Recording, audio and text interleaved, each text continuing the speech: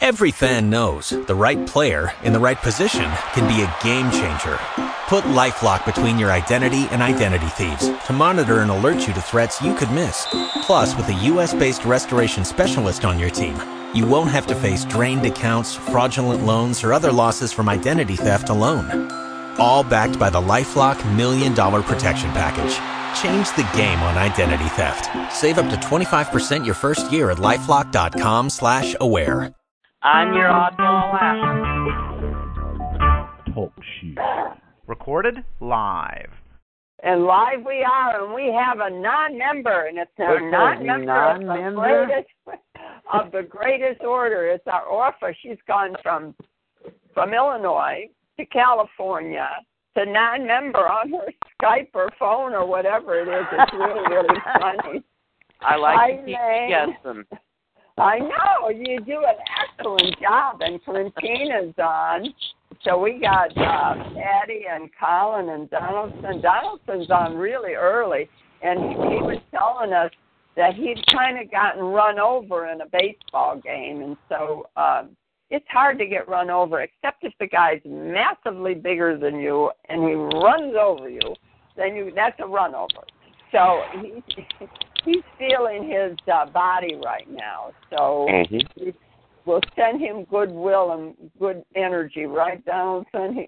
And he's barking it now. Well, isn't that better than the alternative? Amen. Maxine says it's good to be not above feeling the anything. True. Well, that's what Maxine says. It's good to be above the garden. If he's not feeling anything, he's under the garden. So we don't want that. So. Hey, how can she say anything if she's under the garden? I hopped right up, though, as soon as I got ran over. Yeah. I mean, I was covering home base, Orpha. Yeah, I mean, so here I'm at home base, and the guy's rounding third, right? And he's a big, it's probably like, 190, maybe 210, like 5'11" or 5'12", like 6 feet almost, right? Yeah. So, and he's 5'12". Storm 5'12", yeah. Storming. 5:12 is good. 5:12 a.m. It's 5:12 a.m. All right. But no, he's coming, stomping, and he just tears right into me. He's probably been wanting to do that for a while. So, and I got this guy that plays for City College, right, out in the center field. He just hurls the ball to me, and it just, I have to cover the base and get the ball. So that's why I got ran over. Well, next time he runs over you, just tell him you're going to paint yellow stripes down his back. Yep. There you go. That's a good solution there. You kind of know when he hit you that was more than just rounding the base, that he also didn't like you very well. Yeah. That's right. But I felt like a ninja, though, too, because as I was rolling in the dirt, right, and as he was like basically just like tumbling onto me, right, and I felt his momentum, right, getting, coming over me, and it was instinctive, like I just kept going with the momentum and used that force to keep him going forward so he wouldn't land directly on me. I couldn't believe that I was... Was he safe or was he out? He was safe. Oh, dang. That's the part that's not good. You should have made him out at least. But it was really weird how it was Tai Chi. Not Tai Chi, but what is that called? The Steven Seagal style of martial arts? Yeah, it's a martial arts. It's Taekwondo or something. So there's Qigong, Taekwondo, Kung Fu. There's another one that's I can't think of it. It's probably the one that he's Aikido. I think it's Aikido.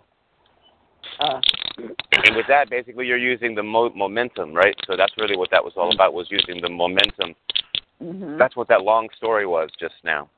Well, you could have been hurt a lot worse if you wouldn't have rolled with it. Rolled with it, baby. You rolled with it. Rolling with it, baby. Okay, now that's too early. But the fact that you rolled with it you were absolutely right. Rolling with it took all that momentum and spread it out.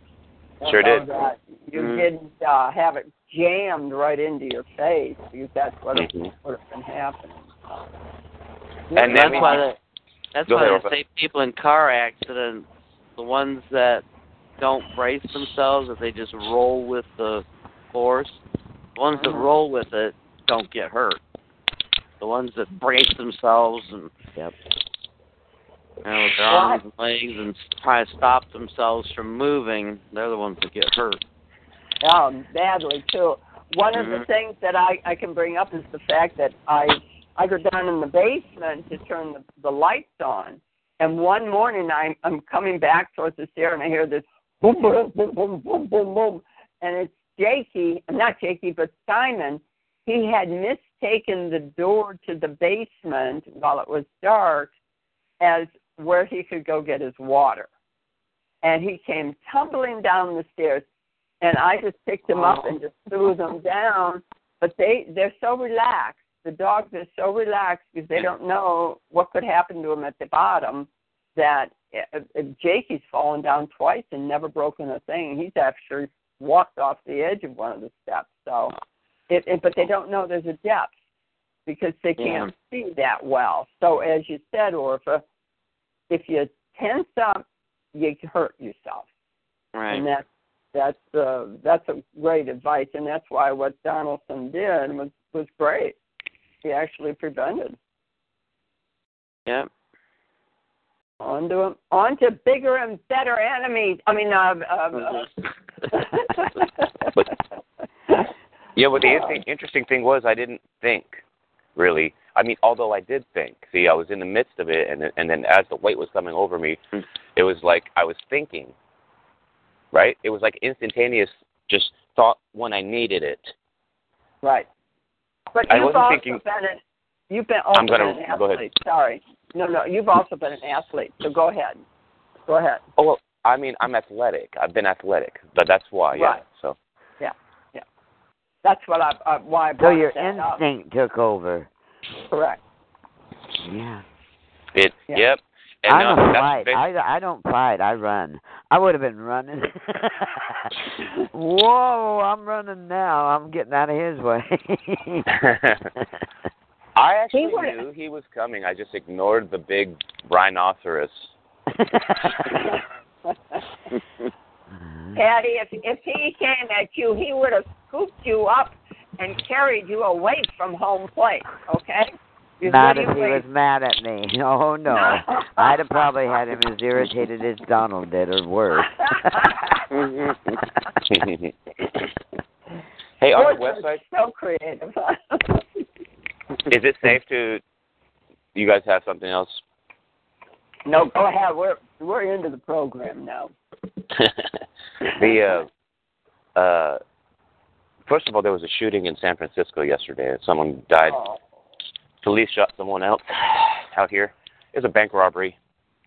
But the newspaper spun it as if it was just a fight. I think so. I don't think it was a bank robbery. It was probably just a fight with cops that got out of hand. So that's kind of interesting news on the local front. But then, from my website, I was doing some research for the minors' disabilities, and I did take a picture of some material from the law library regarding the minors' disabilities from California law and case laws. I'm sorry, it gives a bunch of different case law referring to minors that are older than 18. Minors older than 18, are they physically or mentally handicapped or stressed or something like that? Unemancipated. They're unemancipated, correct. We're finding out about that here in South Carolina. So what did you find out? Well, just that if you go to the web Donaldson's analysis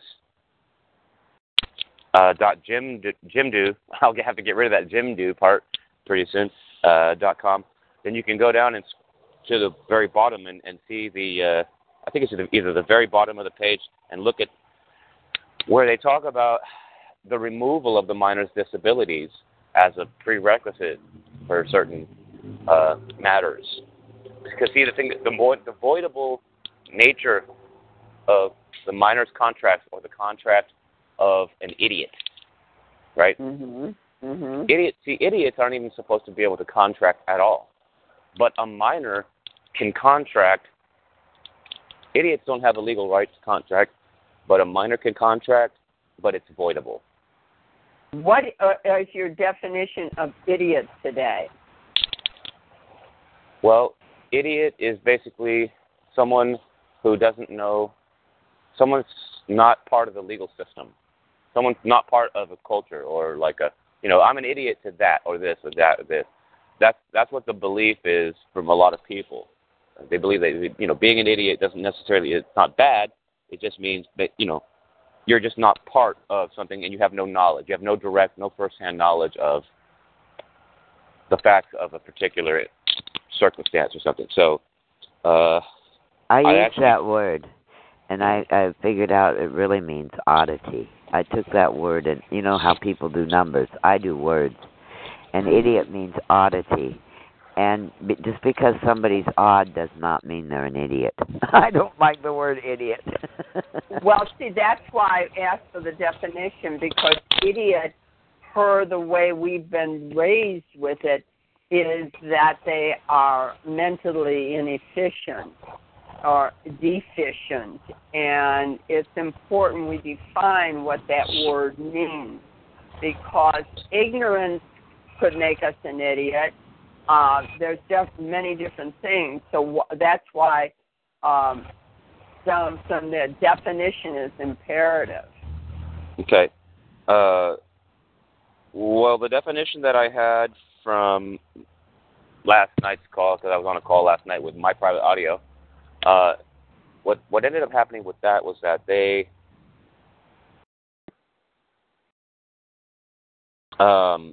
I just looked at. Sorry, I'm getting distracted. I'm looking at Bart, please. Okay. But yeah, man, idiot. They basically broke it down as it's a good thing. I'm an idiot to your legal system, and I started comparing. I did a comparison of what, idiot compared to minor, something like that. Because when you have that kind of when you have that kind of action where you're basically left to be making decisions and you can contract, but your contract is voidable, then your status can't be idiot. So these people are calling themselves idiot, yet at the same time they're contracting with certain things. Mm-hmm. So they got to be careful of that, and that's why I was thinking that the word minor was actually the correct status in the system, not idiot. See? So I was trying to. Well, go ahead. We've been used to hearing the word idiot called at us, or when we're ignorant of the situation, and calling somebody else an idiot as being stupid. Mm-hmm. And that's why it's got such a bad connotation. I kind of like this definition of it. That you're just an idiot to the situation. You're not. What's the word I do want to use? You're not educated. Aware. You're not educated. Yeah, there you go. You can stand in front of the cow, say, "There's the cow. Milk the cow." Well, if I don't know how to milk the cow, I can probably figure it out. She might kick me before I get done, but I could probably pull on her long enough to figure out how to get milk out of her, but I would be kind of an idiot when I first tried to do it, Right. Well, that's why they can't have you go to apprentice school, so that you take away that kind of non-learning. So it's important that we define really what it is, and I like what you're coming up with, because of when you're talking about emancipation, what did you find out about emancipation? All right. I'll read that for you right now. Yeah. Under former California law, the crucial factor was the minor's age, since prior to 1971, California Civil Code 35 expressly required restoration by minors over 18. On the basis of this provision, restoration was held to be a necessity for minors over 18, but by implication, not for minors under 18.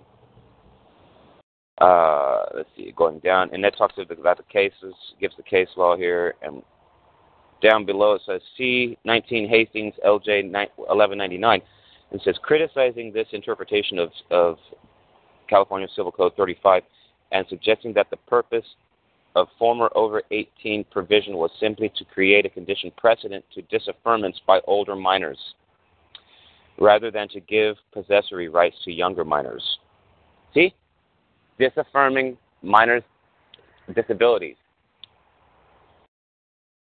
Here's another one. In 1971, in conformity with the new definition of minors as all persons under 18. See, now, it used to be that the definition of minors could be someone over 18, but they changed the definition. I think it was 21, wasn't it? And yeah, there was a difference between being 18 and being 21. At 21, you could buy alcohol, but at 18, you couldn't. There was some weird stuff about all that. In wrapping this up so you can finish and get into even more detail, Patty, the 18 was deleted.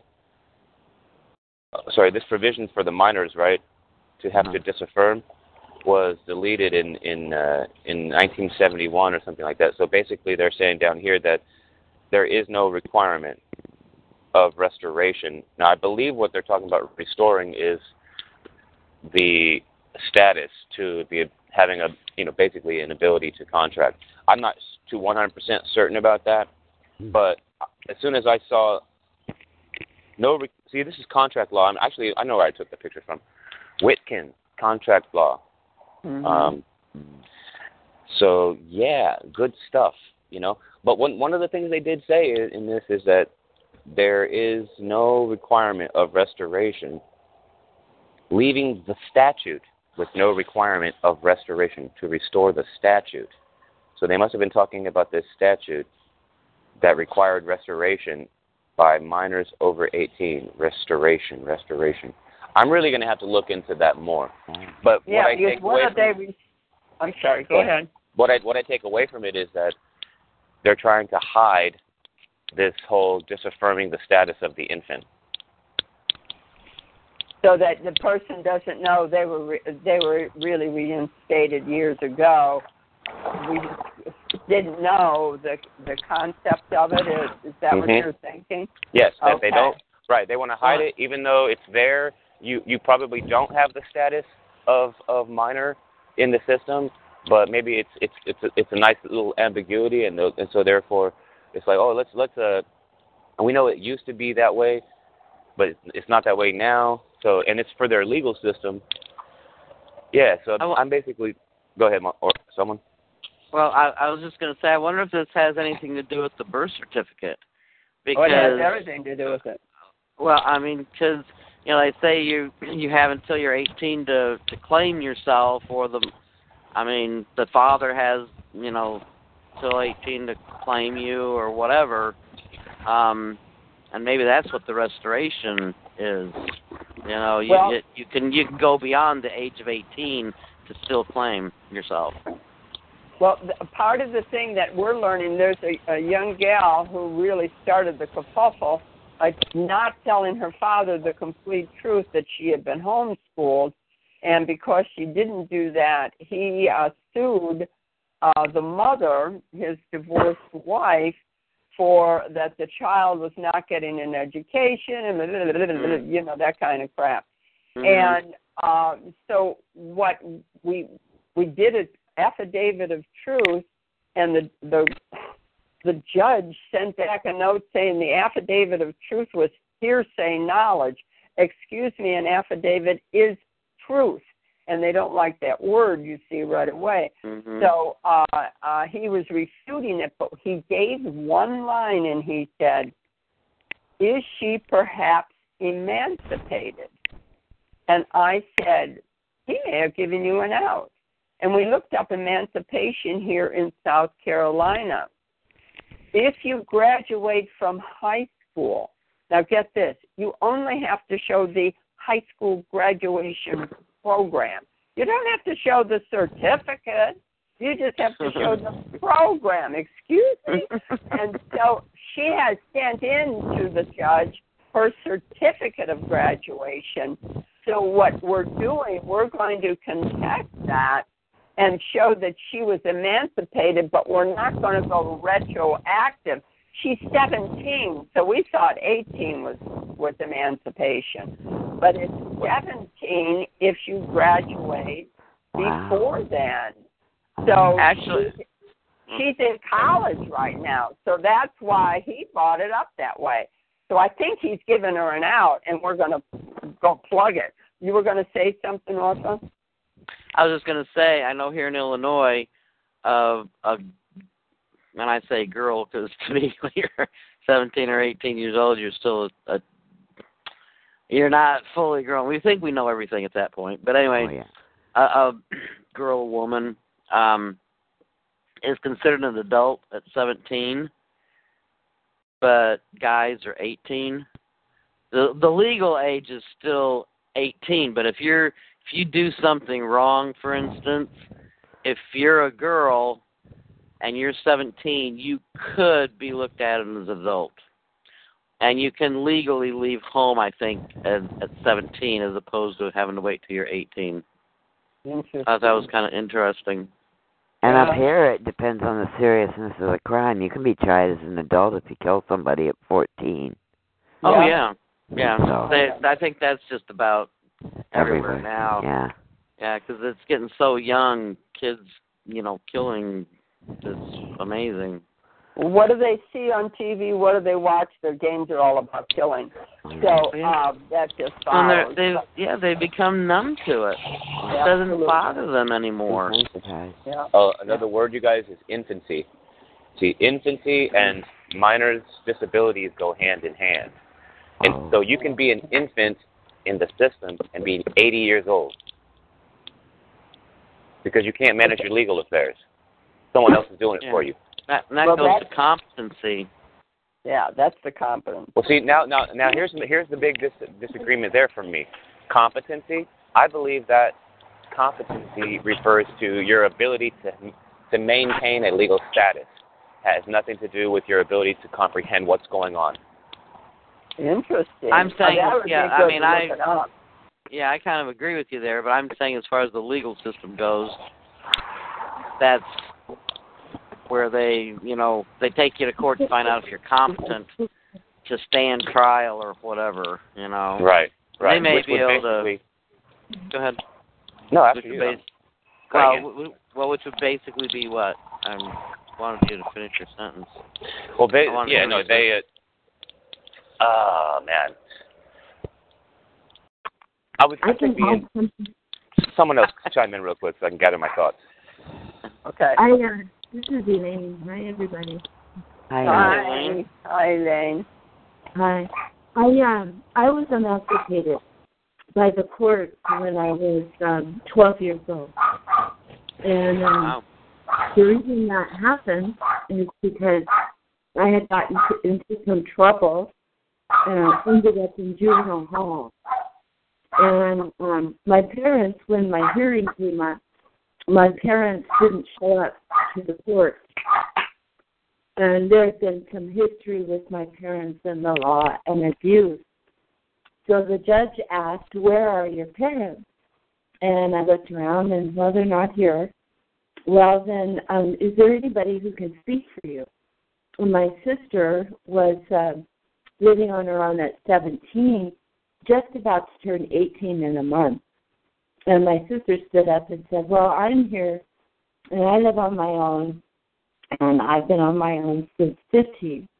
And so the judge said, "When do you turn 18?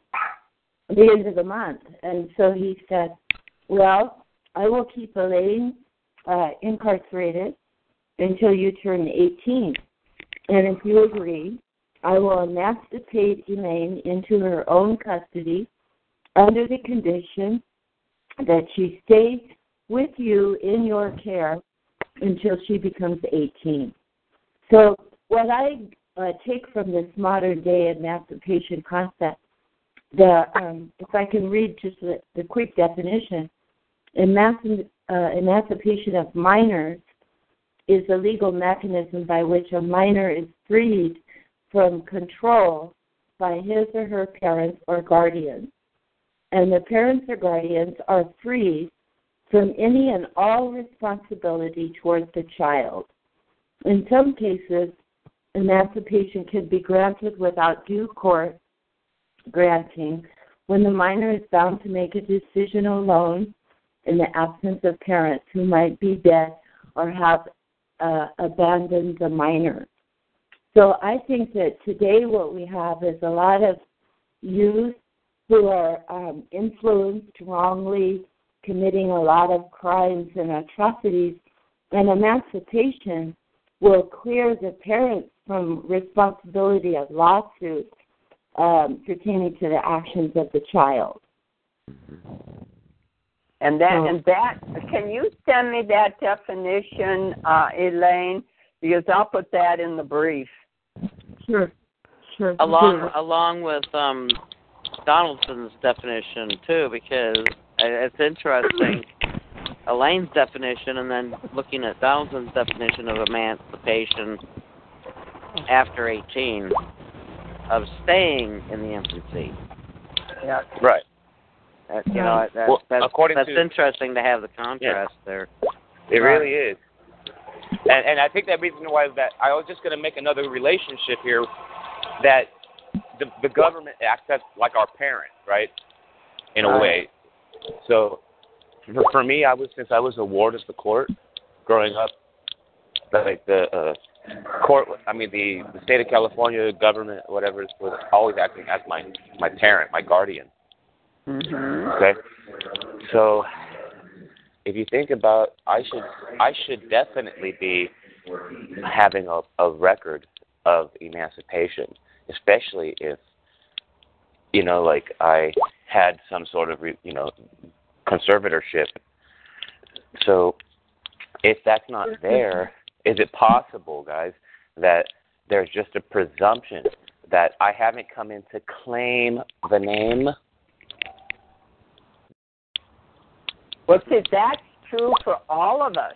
None of us claimed the name when we were kids because we had no clue we were supposed to claim that name. And so that is why all of us are not emancipated in any way. So this is a very good topic because we're all stuck in the same crap. Mm-hmm. So I'm glad you're bringing this up and that it's coming. Well, let me say this then, that since she wants to try and talk over me, that computer. If you go to Corpus Juris Secundum, we talked about that before, right? The section on minors. So that's another resource for ORFA to look up the disaffirmance of the infancy status, and also talks way in depth, really, really in depth about. Gives case law sites, for how the court should step in to provide for the minor general maintenance needs when it comes to like payment of things. And it talks about the principal account or taken directly out of the minor's or some other account or whatever. So it gives more than one option for where to get funds. Okay, and to the court actually administering these certain affairs. But the relationship between the minor's disabilities for the emancipation, right, and then also the disaffirmance of infancy, right, and I think after 18, I think that those things are something else. I think emancipation of a minor, right, is definitely, like a child minor. Well, I don't know how to say this. Exactly. What's the best way, Wonder, to describe, a human being, right, under the age of 18? Well, they're not human beings. They're flesh and blood man and woman of natural origin. Okay. So men and women under the age of 18 are basically still considered minors. But then, okay, so since I didn't get I need to get a record. Corpus Juris Secundum straight up says, look, in general, a petition for removal of minors' disabilities must be made by the minor. We have to make the petition to disaffirm it.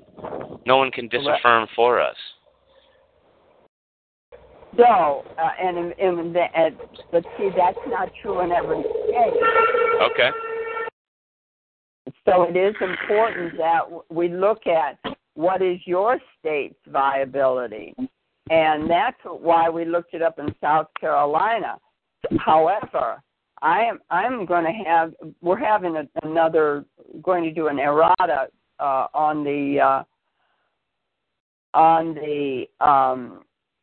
truth affidavit to pinpoint exactly the name of these certain places, because it was all done in the I status. I did this, I did that, and he's saying it's hearsay. So, because the father is probably saying, oh, she's lying, she didn't do that. Well, he's an alcoholic, and he wouldn't remember diddly squat, So it's imperative that we're correct, and we are now certified. We've notarized everything, but now we're certifying it so they can't get out of it. And that's part of what is important. And when you're doing any emancipation thing, I think, is exactly what you're saying. You've got to be the one to do it. And, that may be what every one of us have to do to get ourselves out of this system is the emancipation, no matter what our age. And you're talking basically individual, and I don't say, every word I'm using is not legalese, okay? Right. We're talking individual responsibility. Take responsibility. That's what I'm attempting to do, Correct. Even though we've been, i.e., working and raising families and doing all the other things, we are still wards of the state. There's a couple of reasons why that could be true, too. One of them is the military occupation scenario. The other one is this infancy status scenario in which, the government protects all property. In both scenarios, the government protects all property. So, ultimately they have a duty from the readings that I've done, they have an obligation and duty to perform certain protection measures and also to give us our property. See, because there's property rights, and I was on a call last night talking about this exact thing. Property rights. Property and rights are the same thing, okay? So it's like if you have a right to disaffirm your infancy status, there's a good chance they probably already did that for you, especially if they're managing the estates, right? So we should probably presume that we are not minors, but yet ask them if they have a record for that. So, and if they don't have one, put it on the record. Well, that's part of what you're saying, though, is the fact that you're assuming that we have a right. They took all that away in 1933 under FDR when he said, no one owns anything. It is all owned by the state, lowercase x. And what that refers back to, we've finally been able to figure out, is the Vatican, the triumvirate, UN, DC, and Vatican. And most of that whole falseness is the issue of where we are today by people still struggling because they don't know who they are. Mm-hmm. And that Elaine got it freely in the sense of that judge being able to give her the actual, you are emancipated as of this date and living with your sister. what a great way to do it. Most of us didn't even know we were not emancipated, because we talk, when you talk about communities, you talk about age of majority, or the person becoming of what is it? As somebody said, someone did it at 12 years of age. Well, it depends upon that. There's a lot of noise. It's really hard that to wasn't hear. me. I thought I had myself muted. He's on BART, Orpha, and it's the problem. That's why I try and hold off a little bit. I'm actually going to mute myself out on star 6 mode this time. I tried using my phone's mechanism, but it doesn't seem to work all the way, so I have to mute out when I'm riding on BART. Sorry about that interruption. Go ahead. There he is. He's muted now. Okay. And that's what we really have to learn about, because even so many of us, I think, if we did an emancipation and really notified the courts and put it on a record that we are emancipated, I think that might stop some of this crap that's going on. There's a lot of crap going on, and people being, as someone said, your competency. If you're coming in and say, as a corporation, and you're saying you're a human being, you're sounding crazy. So your competency is has always been brought up as a point of, they don't know what they're talking about, is the judge's frame of thinking.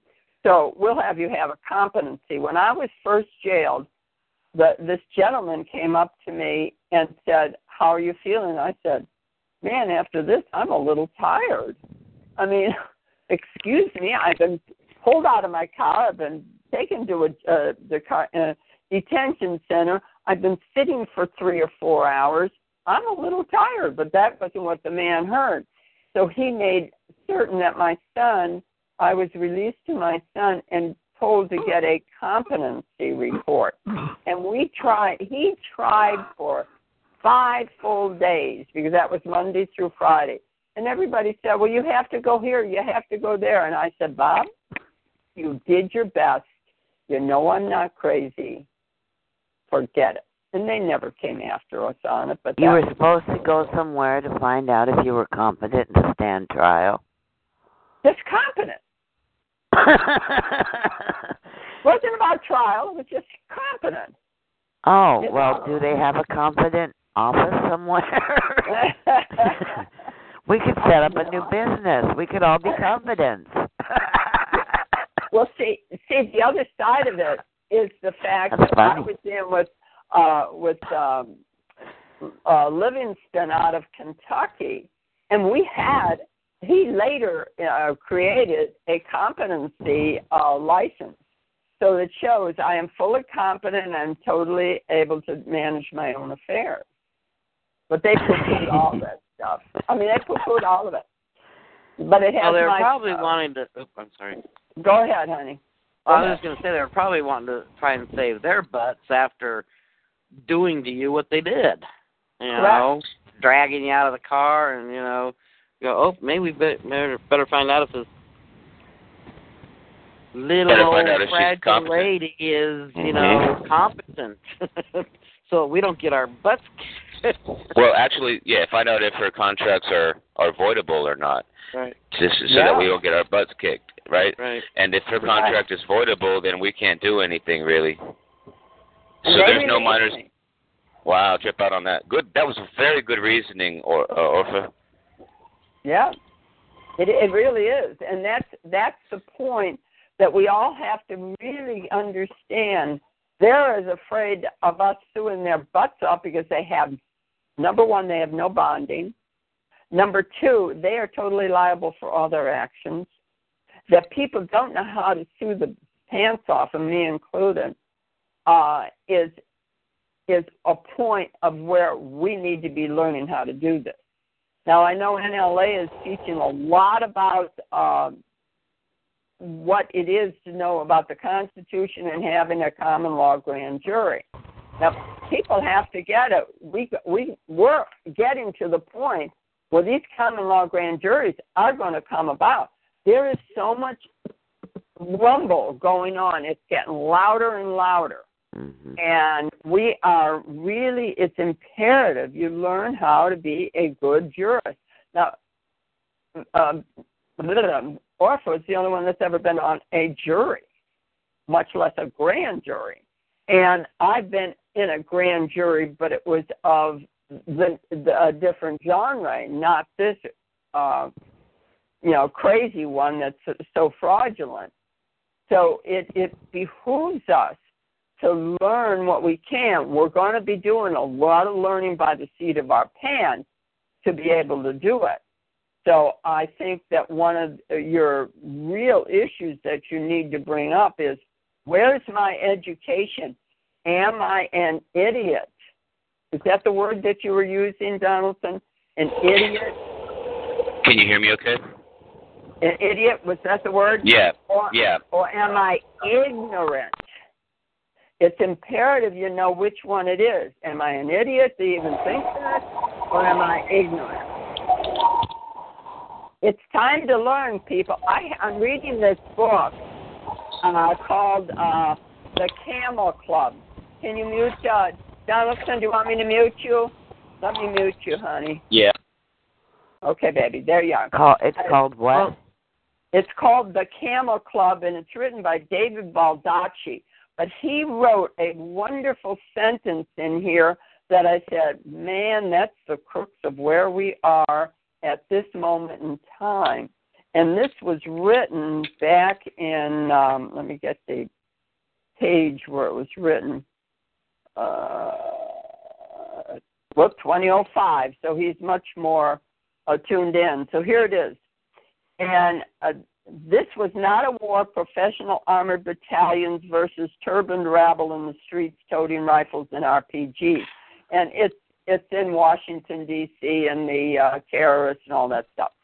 And it was not simply a difference of religion.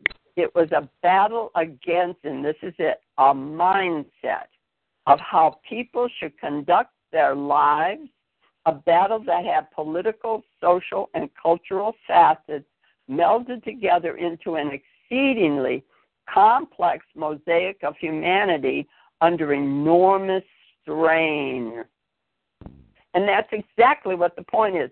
At times, Gray humbly wondered, and he's one of the protagonists, whether the conflict should be fought with psychiatrists and counselors instead of soldiers and spies. And this is why this program has gone on so long, is because we do realize it is those P's, the psychiatry and the political, and it's all a mindset, a mind game. And we've been saying that for years, because how many of us have ever been in battle? We're having people come over here as refugees because they have been so abused by the constant wars in their land that we've started from this corporation, the large corporation called DC, and created that habit. But it's all psychological warfare. And then they come over here and are treated like they're less than we are by us because we don't realize what we've done to them. You know? Well, and the other side is, I got a call from Jerry, our beautiful Jerry in Iowa. Uh-huh. And she was saying that she and Gerald are getting along well. They're much better. But their rentals are giving them a lot of problem. The family doesn't seem to want to help them very much. And I guess they got a rental agency to do it. And Gerald and Jerry were over at the rental house, and they had to repair walls and all sorts of stuff because the renter who owes them about $3,000 because the kids wouldn't go after them and evict them way before then. And because this is the income of their parents, you know. And so Jerry was saying that the realtor that was managing the property brought someone to the house. And Jerry and Gerald are not, they're really good, down-to-earth people. But it kind of frightened them that there were 3 black ladies outside the house. But they showed them the house, and they went back and they rented the house to the 3 ladies, she thought. But it turned out that the lady was a refugee from Africa, and she was only given enough for the first month. That is what we're facing. These people are being put into housing and have no backup. The numbers of heads coming over, the church group, quote unquote, on church group, is getting between, as we learned a couple of Sundays ago, between $700 to $1,700 per head. If this isn't a money business, I'm eating my hat. Or maybe I'm going to kiss my butt, and I can't get back there. I don't flex well. But the point is that none of us are really knowing if they're truly been in a war. Are they having any income whatsoever? There's no income for the people living here. So, and Nikki's saying something, for the apparent textbook used political bands to reconstruct a feudalist and that's in parentheses, public and form of government, go to SlideShare.net. Nikki, Nikki, hi. This is our gal from NLA, the theory and practice of banking PowerPoint presentation. Nikki's going into the financial thing. Nikki knows a lot about the financial. Nikki, I hope you're unmuted, but I hope you get on the actual voice thing, not just on the speaking, on the chat room, because you have so much about the money, and I want to go into that with you. But to finish this point of where we've been, if you don't know yourself, you don't understand yourself, and aren't willing to really look at your own crap, then you're going to be continue to be manipulated. And I'm not saying this to the choir here. I'm saying it to anybody that might listen to us later. We definitely want to be sure that you are all facing your crap. This is the dark night of the soul. You've got to know who you are. It really is, because all this energy that they're loosing on us and bombarding us with the fear, the porn, the sexual, the education, the political, the crap that's going on, and the sports mind crap, and the games that are so deadly. There is nothing that you want being bombarded on. Nothing. And until you get through and start wiping that crap out of your life, and it doesn't mean you have to be a hermit. You just stop watching all this stuff. Stop supporting them. Stop giving them credibility. Stop giving them energy. Stop being their pawn. This is important. But, Nikki, I'd love to have you. Nikki, can you get on our? I'll see if I can get you on here. I don't know how to do that when you're lighted out. But you're in. I want to get your name here. Wonder, can I come in while you're doing that? Yeah, go ahead, honey.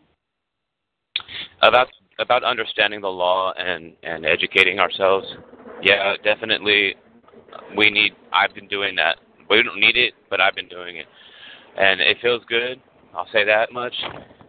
And that I think recently the understanding of that corporations can it's common knowledge, right, that corporations can sue and be sued.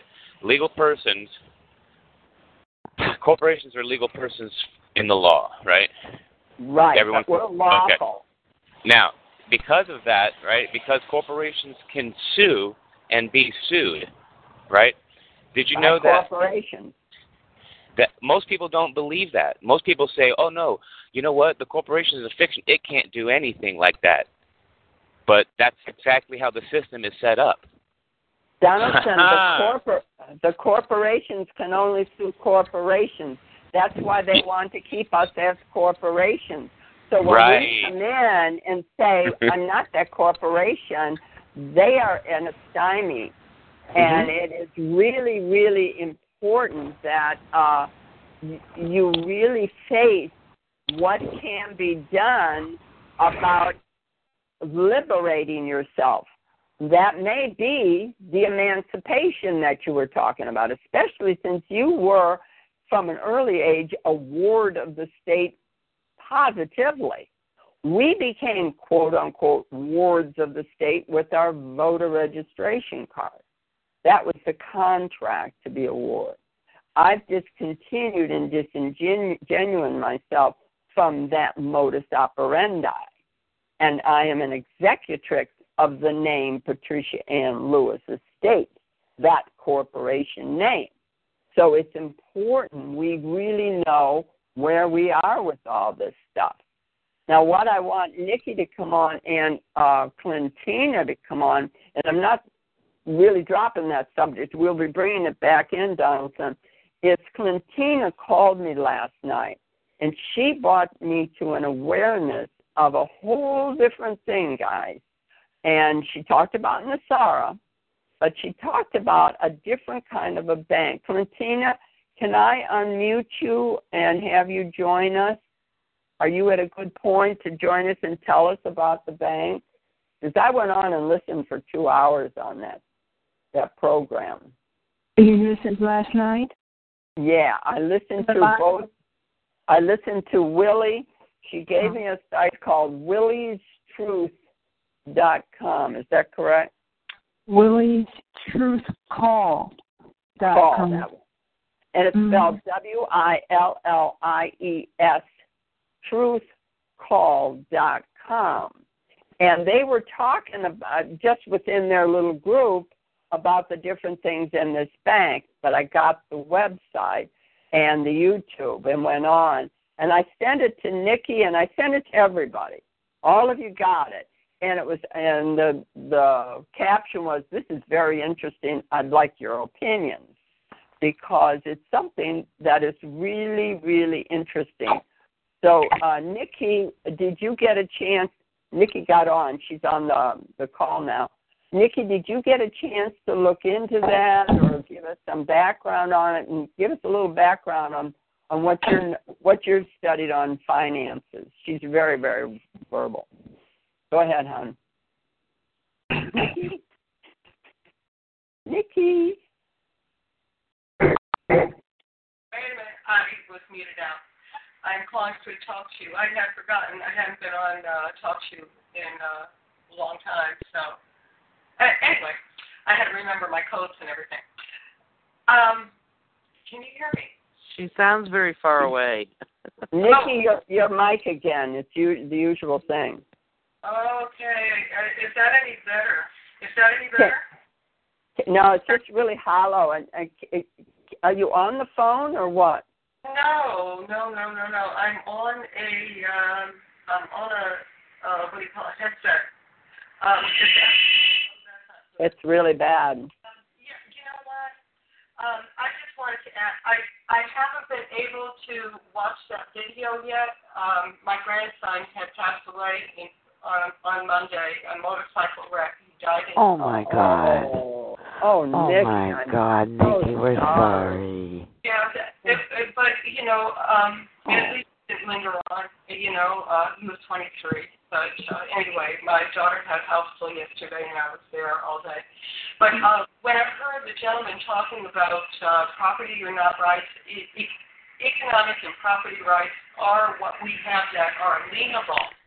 So when it's in the Declaration of Independence that we have unalienable rights or unalienable rights, means that they can't be taken from us, but we can give them away. Therefore, all law is contractual, and we can give our property and our economic rights to anyone who, you know, wants to put us in jail for not doing it. And the 13th Amendment speaks to that, when you consider that there shall be no involuntary servitude, they're saying, yeah, you don't have to lean your rights. However, the political bans in the second section there of the 13th Amendment says that Congress, in other words, the reconstructed political bans, shall have the power to enforce this by appropriate legislation. So therefore, it can be read, there shall be no involuntary servitude unless duly convicted of a crime, or it can be read voluntary servitude. It shall be, how is it? We can have voluntary servitude with which, if you do not comply, you will be duly convicted of a crime. That means the licensures, the zoning ordinances, the taxes, the use of the current fiat currency, and that goes back to Ashwander versus the Tennessee Valley Authority, and I think someone was talking about that just recently.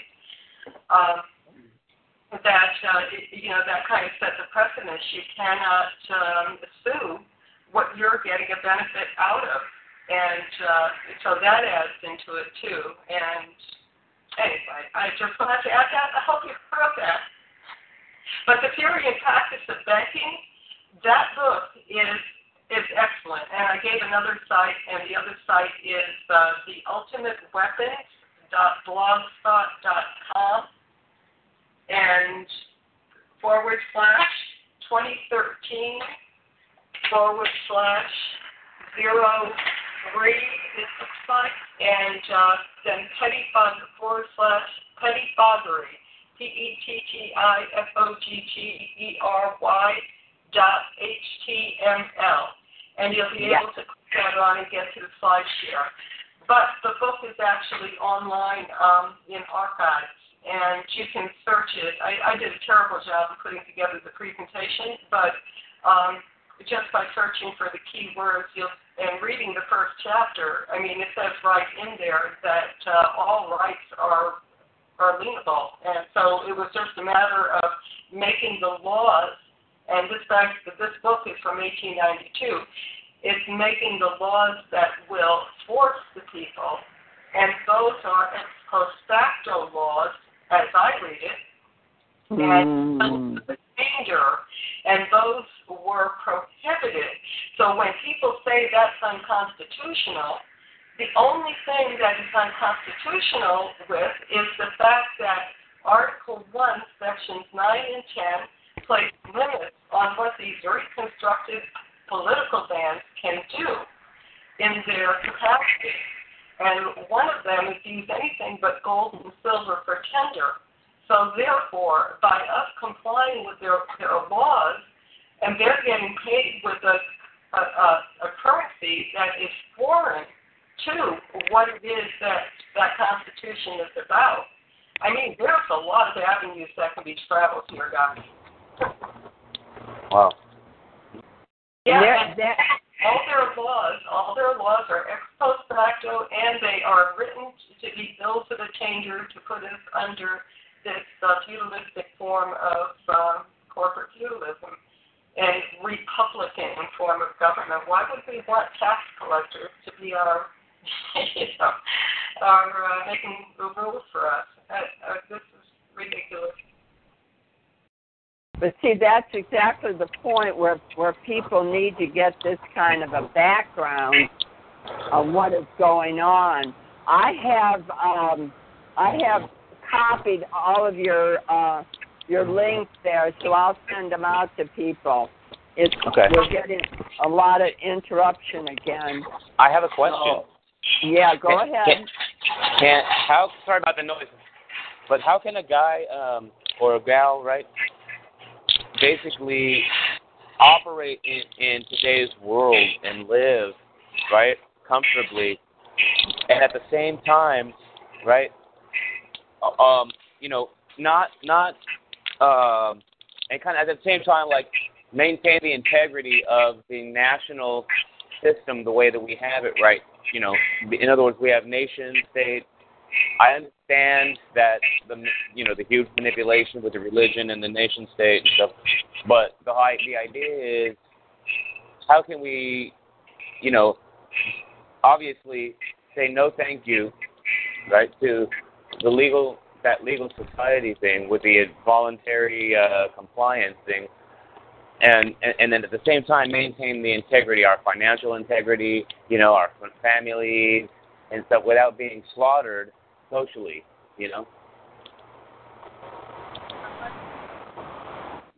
Nikki, can you answer that?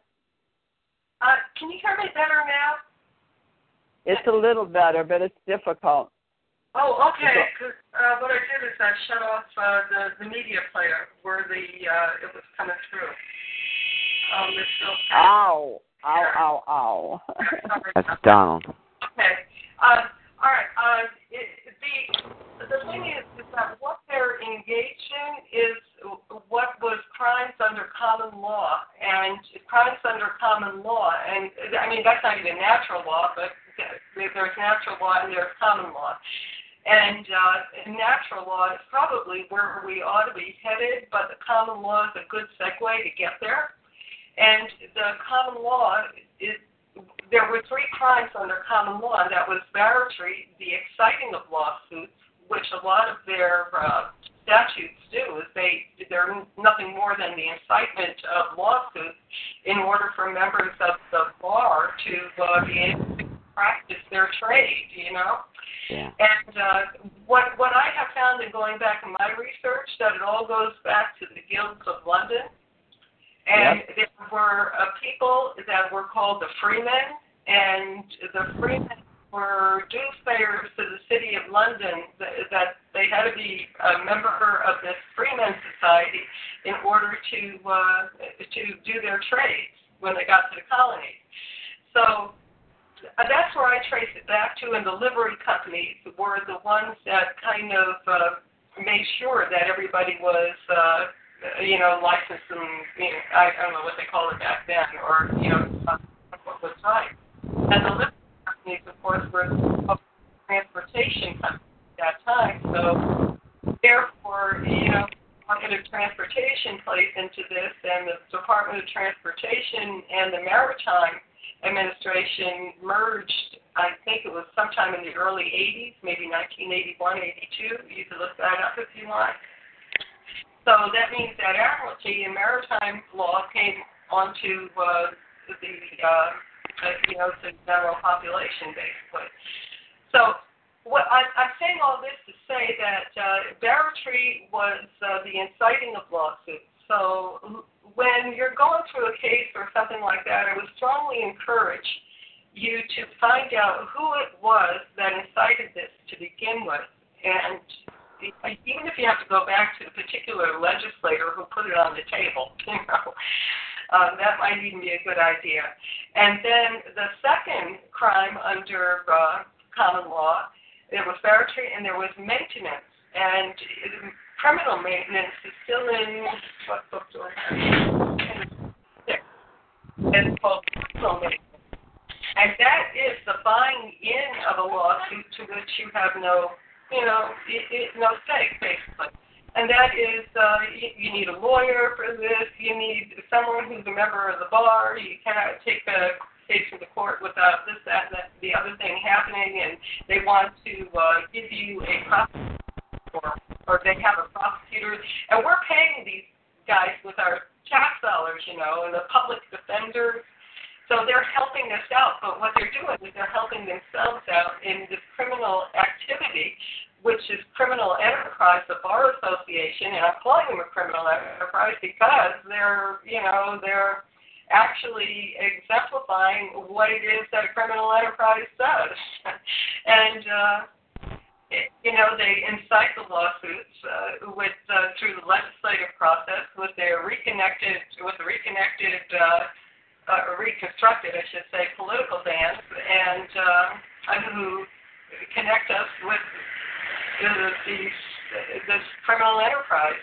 And what they do is they create the laws upon which, of course, some act, and then what they do is they take you into court for not following them so that they can maintain their practice, and that's maintenance, and they can, duly convict you of a crime and make you a slave to them anyway, involuntary servitude. And then there is another crime under the common law, and that's called champerty, CHAMPERTY. And champerty is the buying of the spoils, you might say, because what that boils down to is they create all these other agencies, and then they're funding them. And they're funding them through our tax dollars because their legislative laws have, been set up in a manner to maintain them, and, they have to fund their criminal activities in order to perpetuate them and perpetrate and perpetuate them. So, was that clear at all to you guys? I didn't get that last part. Was that clear at all to you guys? I mean, I heard you, but I still have the question of how to maintain the integrity of what our founding fathers do. So let me ask you this: the founding fathers and the idea of, so a sovereign people. Is that something that you subscribe to? Well, in the first paragraph of the Declaration of Independence, if you pull that up before you will see how it reads. And it has three distinct mandates in it. And when people talk about the Declaration of Independence, 1776, they go directly to the second paragraph. Our rights come from God and they're, our creator. But the creator of some of the people who colonized here were the lords of England, the lords of London, the Bank of London, the Bank of England, I should say. And this theory and practice of banking goes into it because the Whigs and the Tories were the prominent political bands. And you'll see in this theory and practice of banking book from 1892 that the history of that is searched out. And even from the 1600s, the Bank of England was involved in what were the Whigs and the Tories. So those were the political bands. And what the Declaration of Independence specifically said in that first paragraph was, when in the course of human events it becomes necessary for one people, if you know anything about Hebrew, that one would be echad, like a man and a woman come together and they become one. And talks about that in Revelation as well. It talks about the bride coming down, from in New Jerusalem, renewed Jerusalem. So in other words, this is the way it probably, they probably had in their minds. Ow. Me. So, wow. With that said, for one people to, number one, dissolve the political bands which connect them to another. So number one was to dissolve the political bands, and the political bands back then were the Whigs and the Tories. Back in the first centuries, it was the Pharisees and the Sadducees. And what did Yeshua do? He overturned the money changers. And there is ample evidence in British History Online, and that is an excellent site for research.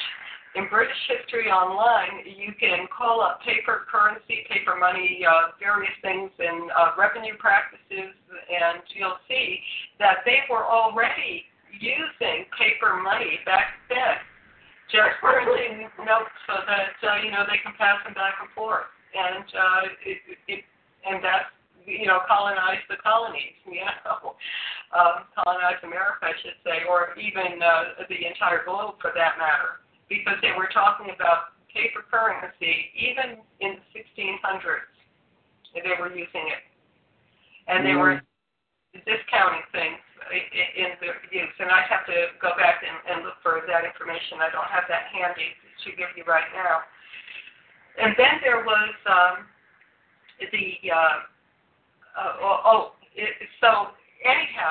so the Revolutionary War was fought, okay, based on that first paragraph, but the first paragraph, let me finish up with the first paragraph. First paragraph is to dissolve the political bands which connect them to another. And the second part of that is to assume, and number 2 was to assume amongst the powers of the earth that separate and equal station to which the laws of nature and nature's God entitle them. Now, we've never been able to assume that, and that's apparently what I'm seeing, or I'm hearing you talk or ask about, is how do we go about doing this? And assuming that it's going to take us knowing from where we came what is broken. It means to say that something is unconstitutional, and yet they wrote it in there that they are under our...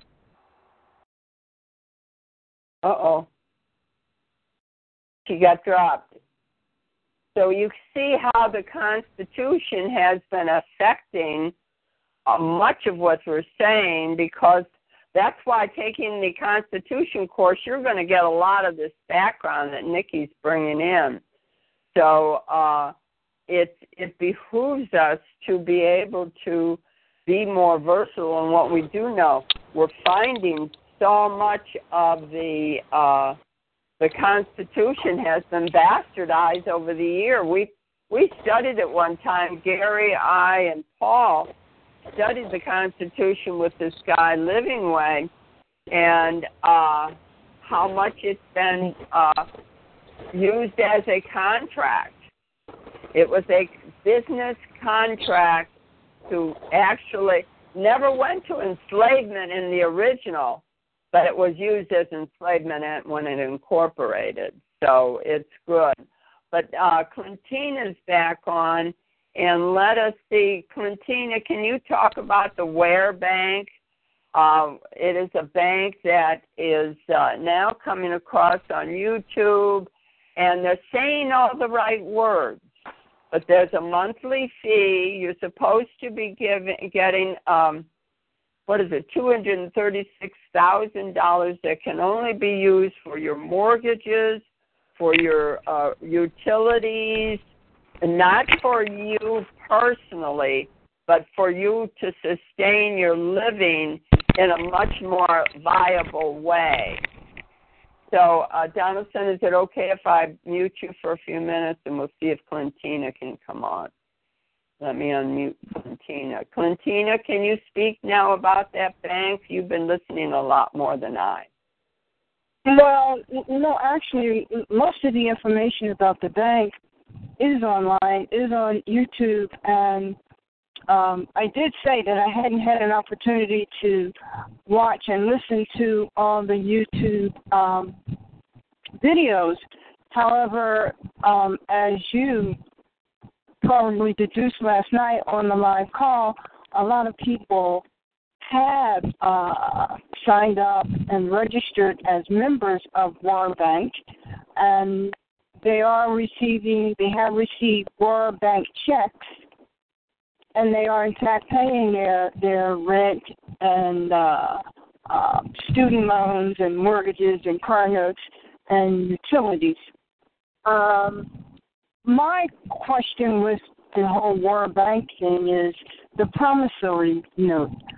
Again, I haven't had an opportunity to do enough research on the promissory note to feel very confident myself to move forward. What I have learned about the War Bank, or from what I can see, the War Bank is backed by gold.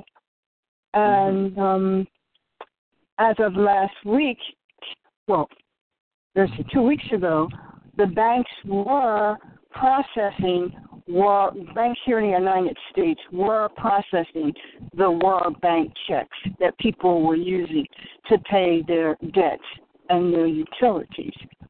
However, as of last week, allegedly, it seems like it was Wells Fargo, put out a memo to all the other banks to stop processing World Bank checks. Up until last week, Wells Fargo and all the other banks were processing the checks, from what I understand. Well, did they say the why? Well, one of the reasons was that because World Bank is gold backed. One of the reasons that is believed that they will not. There are two reasons why they believe they won't. They stop processing those checks. One is that if they process those checks, they would then, these banks, these fractional banking systems that we're under, would then come under common law banking, which is what World Bank is under. So they believe that they do not want to come under common law banking.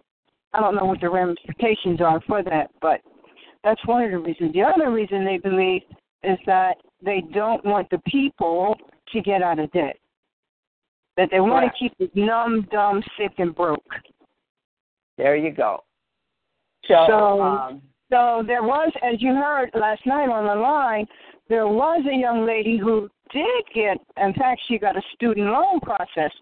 A student loan check was cleared and processed last week.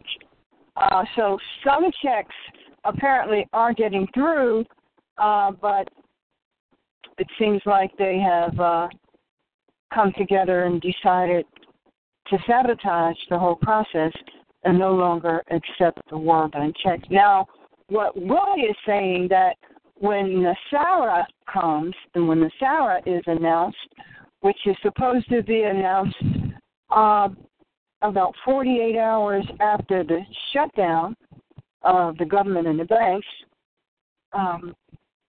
when the SARA is, let's say, implemented, then those banks that refuse to cash the World Bank checks will be sued. There allegedly will be a class action lawsuit against the banks. That would be in common law, correct? Right. Yes. Mm-hmm. So that's all I know now.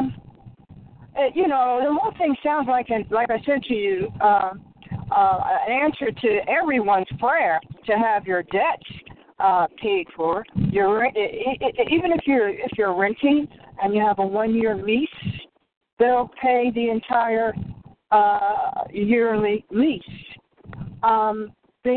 What they do is you have a promissory note in pounds for $148K in pounds, and when it's converted to U.S. money, it's again about $230,000, give or take a little. And when you write checks for your debts, it's an easier process to write a check under $5,000. If you write a check for over $5,000, and you have to submit some other forms or whatever. However, there was a young lady on the line last week.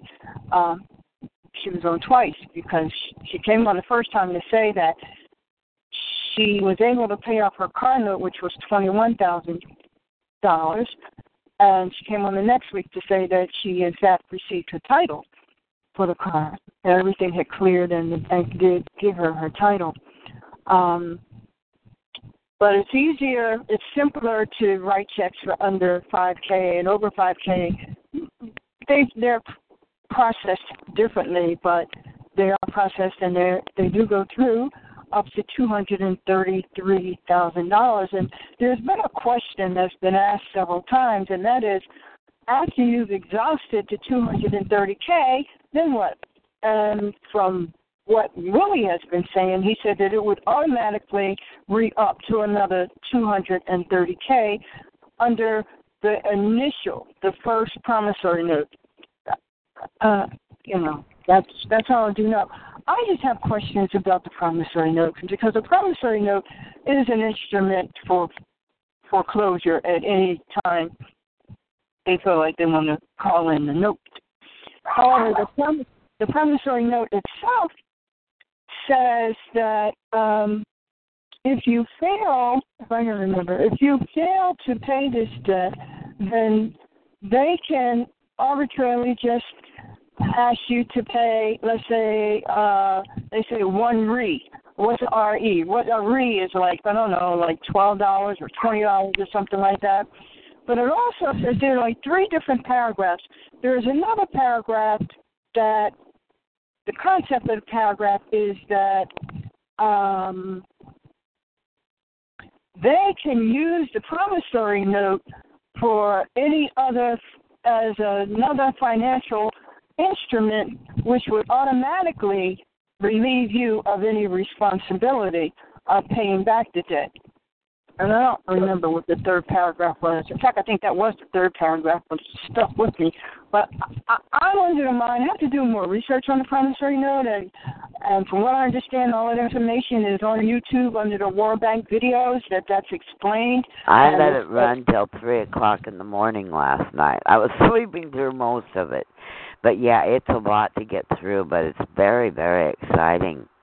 And it's very hard to understand, but this is just the start of some of the stuff that's going to be rolling out, I think, and I'm ever so excited. I'm just going to watch and see what happens and try not to freak out. So when you sign a promissory note, in order to open an account with War Bank, there's a one-time setup fee, which is £25. How much is that in cash? Well, I'm going to tell you. And a monthly fee of £10. Now, when you convert it, the conversion, of course, fluctuates every day, but it's like $54 altogether for the first initial setup. And so, on a monthly basis, it would probably be somewhere from about $15 a month for your monthly fee, but you would send $55 or $54 in cash, FedExing it overnight. And that would set up your account. And then right now, because so many more people are registering, it takes about 1 to 3 weeks before you get your 2 to 3 weeks before you get your actual check. Yeah, and I heard that on the call, but that one lady got hers within a week and one guy waited 5 weeks, so it all depends. But if it's on the up and up, who cares how long it takes? If I've got $227,000 or whatever you say it is, we'll have to figure this all out, because I could sure use a little bit of money like that. Well, who is it actually that's backing this? I mean, where did this bank come up from? It's in England. It's in England. And the guy's name is... I'm not understanding what she's... It's a what? England. It's from England. And England, okay. And it's a point of... the guy's name is Peter from England. So I said to Clintina, I said, well, you're Clintina from Philadelphia. Where does it give, any information? It doesn't. And I'm not poo-pooing it. I want people to look into it for the sake of there may be something here. There may be something that's advantageous for us to learn about. And it may be a good thing. I don't know. But more eyes to the metal, and we may find out something that's good for more of us. I don't know. I just really don't know. Are you calling it WAR, W-A-R Bank? It's capital W, lowercase e, capital R, lowercase e, bank. Were, W-E-R-E, were. The way we were? Were bank, okay. Mm-hmm. And that's dot what? It's go into YouTube And in YouTube, just put in YouTube. Okay. Just spell it all lowercase, WERE, and you'll be able to get it.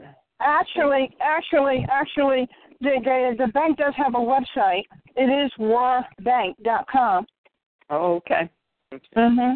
Warbank.com, and that's where you see the promissory note, and and it gives you all the information on how to register and become a member. Good. Okay. Yeah, it has. I didn't get that. Warbank.com. Do you want that? It has a knowledge base which answers a lot of questions. It has a tab called the knowledge base which answers a lot of questions. I just didn't get my answer about the promissory note. From what I understand, that confirmation is in. What I heard on the video was that the promissory was not like what we've been taught a promissory was. So because usually that means paying it back. I'm sorry. Correct, and that's what he was refuting in the one I watched. Right. But it was still, all he had was kind of like a slide next to it. You really never saw the screen that he was using for the people in the crowd. It's called New Horizons at St. Anne's. New Horizons St. Anne's. That was the video, correct? Yeah. Well, we are bank and bank and movement talk. Glastonbury 2015. There's another one in here that's 3 hours and 27 minutes. The one that Quintina sent is 2 hours and 35 minutes, and I felt it stopped at 1 hour and 46 minutes. My computer stopped. When you go to the World Bank website and you click and tell them you want to register, they send you an email. Okay. And in the email there will be there'll be a link for converting the money, and also there will be a copy of a blank promissory note for you to download and print off, and there'll be a copy of a sample of a promissory note and how you fill it out. Okay. So you can actually see it before you ever sign it. Oh, of course. Have you done this, Quintina? Excuse me? Have you done this already, or? Have I done what? Sent off the promise? Sent off the 55? Yeah, signed up for this. So you signed up for it? I did. I signed up to register, and that's when I received the email. But I did not sign the promissory note because I didn't understand, because what Wanda just mentioned was my point. Our understanding of a promissory note apparently is different than what their concept of a promissory note is, because what Willie keeps reiterating over and over again every time someone mentions it, including myself, he says you do not have to pay this back. However, they do have something else that's connected to this. It's like time banking. And I believe this is the way you actually pay it back with your own energy and your own currency, with your own natural currency. In that you submit hours for doing whatever. If you work from 9 to 5, you submit those hours, and those hours are calculated, and that goes towards paying back the promissory note. If you babysit, you use that. If you go shopping, you use that. If you're researching, you use that. Whatever you're using your own natural energy for, that is being calculated as currency. So it's our energetic services that is our payback. In other words, we're doing something. We're not just sitting. We're not just being couch potatoes and letting this pay our way. We're actually contributing by doing our daily lives. Right. Yes. Which makes sense. Right, and they calculate that time. They pay you for that time, and then they use that to pay off the promissory note. And see what offer you joggled my memory on it, and it was the fact that they wanted to get rid of that those people that are just going to be the couch potato type phenomenon, they would be dropped very quickly because they will not pay back. And entitlement people. The entitlement, exactly. So what's going to happen to the entitlement people? They're going to have to get up off their freaking butt. No! No! They have to get off the couch. They have to get off the couch. What if they're 80 years old? That's a different. Then we can be in. Oh, if we're senior citizens, it's okay to be entitlement people. Well, I don't think most 80-year-olds even want to be entitled. We've been so dragged through the mud. They worked their lives away. You bet. They've earned their right to be a couch potato at 80. Yep. I've got take over, neighbor, right? One at a time. I've got a neighbor here. He's in his 80s, and he wants so bad to be out doing stuff, but something has happened with his lungs. He's on oxygen 24/7 now, and I mean he doesn't smoke or anything. He does chew tobacco, but he wants to be out there working. But all of a sudden, his whole gut started just filling up with fluid, and now he's been in and out of hospitals, and suddenly he can't be out there doing what he loves to be doing. His Friday night essence is not what he's able to do now. And it's sad, I don't think, just because we get older doesn't mean, notice I said older and not old. As we get older, we don't want to be couch potatoes. I think at that point, we're wanting to be much more alive and active because we're becoming wiser. We have learned a lot of stuff. We have done a lot of things in our lives. We have been where a lot of people have not ventured to go, And now we're, because our body can't keep up with us anymore because we've been fed garbage and given bad water and have air that, has been polluted and whatnot. Not blaming, but it's just, at a point there is some, factual points to that. But, we have not kept up with our knowledge of how to keep our bodies young. We've been indentured in the culture of death, and that's what we've been led to believe, that we have to die, just like we have to pay taxes. Those are the two things I used to go around saying. There's only two things I have to do in life, and that's die and pay taxes. I'm going, what was that bullshit? Yeah, there you go. I mean, now that we know what we know, we don't have to die, and we don't have to pay taxes. We don't have to do any of that crap. We just have to live free and live a good life, and what I mean by that is a happy life. Natural. It doesn't mean that we have to have a lot of money, but having the what's necessary to get the things that we need. I mean, we can even do without money, but money has become, I read this or saw this somewhere, that money is another god. It's just another deity out there that we worship. But if we change that thought process around and use it as a tool, it's a tool so I can, go and get groceries or trade with my neighbor across the street if they, need to go get some groceries, then maybe I can, give them a little bit of money for what their service to me, whatever that may be.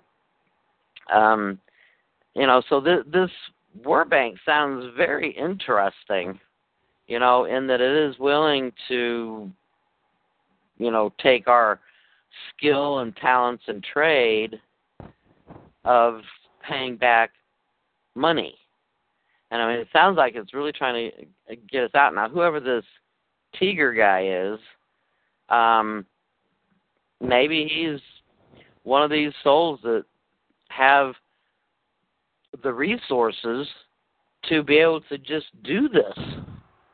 Well, and he's what, got a what committee. a wonderful soul that is, or who, however many people it may be. I mean, for a group of people to get together and put something together like this, and is willing to give this out to people in trade of their services to their communities, their lives, their friends, their families, whoever it may be, in trade of them receiving the funds that they need to live a happy life. Wow. The way we were supposed to lead it. Well, see, that's exactly what our fellow down in the Philippines, after releasing that money. There's money out there, but one of the points that you said about having the money, they're actually stopping the taking of cash. And that's affecting Walmart tremendously. Dr. Logic came back on, and Donaldson have had some really good points that are add to what you're saying, Orpha. Promissory notes are backed by a pledge, UCC 3-104-1. Donaldson, they are secured and unsecured notes. Donaldson, most likely the notes talked about on the call are negotiable notes. Dr. Logic, Warebank, great idea. Those in power won't allow it to continue. That's true. Get it while you can. Won't last. Donaldson, negotiable secured promissory demand note, it's called. Donaldson, something like that. Interesting. And this is all Donaldson. Interesting. Spirit is strong. Spirit never goes into crises. So what behoove us for this week, go sign up and see what happens. Because he said that in the beginning, back in the beginning, in early 15, when this started, he said they were having 40 to 50 people signing up a day. And now it's, of course, mushrooming. And it is a method. And your fee would actually come probably out of that check that you get, so it's not out of your pocket. And it's probably going to, they said checks, not card. So it behooves us to be looking into what they're doing. They're wanting the dollar to crash, and they're not allowing you, starting around. I haven't had it happen to me. It's happened in some places. And it is affecting where they cannot buy anything with cash anymore. So be aware of that phenomenon that's going on. Well, when you think about the card, it's still in this all digital finance world, which there's really no money there to, there's just exchanging figures on a computer screen. That's exactly right. So I can understand why they don't want to use cards, No, send me the cash. Even though it's fiat cash, it's physical. And when there's physical, there's energy. Well, see, even with these checks, Orpha, checks, that's still digital. Yep. Well, that's true, but I still think that there's more to the checks than it's like you wonder. You don't have.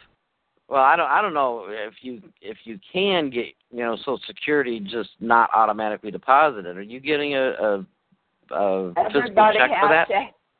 Everybody has to have it automatically deposited. They take that totally away from you. Yeah, but you were getting a physical check, right? And you a long time ago. But when I was doing my paycheck, I got that physical. Physical, yeah. Which at the time, most places were offering, okay, do you want it automatically deposited or do you want a check?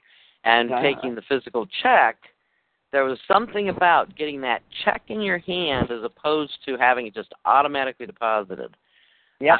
Of course, we, didn't know about that at the time, but I think there's something, the physical about it. If we, even just sending this. Ow. I don't know which one What it is. What is that? I don't know. Let me see. Let me see if it's Mickey. I can't. They don't like what we're talking about. Yeah. Oh, right. Let's see. I'm going to just kind of mute us all out. Oh, it's 575. Okay, Elaine, it was yours. Something was happening at yours, Elaine. Huh. I'm gonna undo Donaldson. Okay, now I'm gonna undo Elaine. Elaine, hang on. Okay, we lost the guest 12, and that may have been something that triggered where when I hit 575, it silenced it, but they dropped. Hello? Did somebody call me? Okay, so yeah, you're okay, everybody. Was that lady, the lady that was talking about the finances? No. Nikki's still on. Nikki, okay. But she's not on the speaking part. She's on the chat room. Yeah. Okay. Well, I wanted to say something while we're right in the middle of all this. Uh-huh. You know, for some reason, that's what came across to me. It was what was at the top of the pyramid is the Peter. And now this guy's name is Peter, and he's given us our money from the Catholic Church. So it makes a lot of sense to my silly little mind. Okay? It's the Peter principle, all right? There is a Peter principle, too. Only Patty could get to the simplicity of it, and I appreciate that. Oh, Patty, you're priceless. Thank you. Patty. Oh, Quintina, how did you find out about this? Where did the information come to you from? Quintina, are you on? Let's see if she's... here I am. Hello? Okay, sweetie. Yeah, go ahead. Actually, Wonder sent us all 3 conference call numbers that came via Lola. Right. Okay, came from Lola. Yeah, it came from Lola. I started listening to the calls. I listened to the one on tonight. There's a Colorado call, and he's a judge. He sounds like he's 150 years old, but he knows his stuff. And he is very knowledgeable, and he's giving a lot of good free advice. So it might behoove you to get on tonight's call. Well, in reference to Judge Curry, and we were talking, you guys were talking about common law earlier. On the first call that I listened to with Judge Curry, it was so informative. In fact, each call is very informative. He has people who, on his call, who are working across the planet to reverse the matrix that we're in. And there were a couple of people on, one guy in particular, who is very knowledgeable about, and we were talking, you guys mentioned common law, commercial liens and putting commercial liens against people. Now, there's where they're going to get into trouble because they've caused a lot of problems over the year.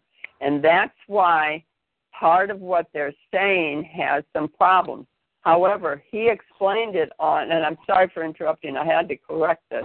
The commercial liens, if you listen to it as being the old way of doing it, it's not what they're talking about. They're talking about liens that are dealing with your foreclosure.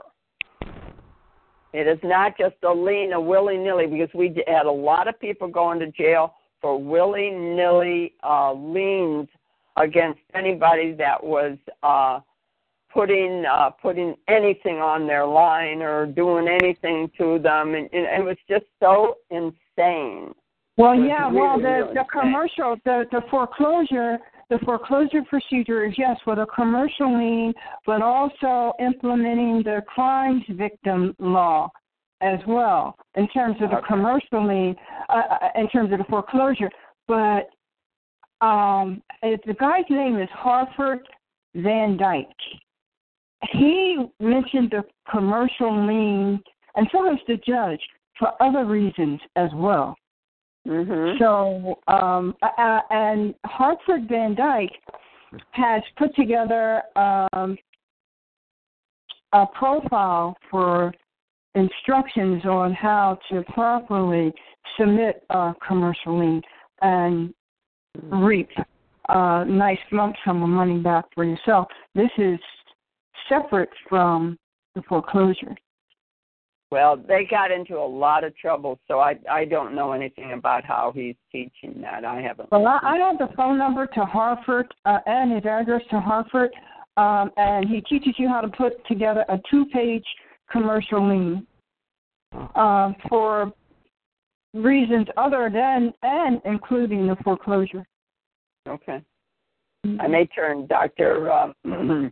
Footsie onto that so that he can get something, because he's been going through the bankruptcy court, and they've been just giving him the usual runaround and all that kind of crap. Yeah, in terms of the foreclosures, there was a young lady on a couple of weeks ago, the same call, and she and this gentleman by the name of Rob West, they process foreclosures in terms of either getting back your property and or money for the foreclosure. But I'm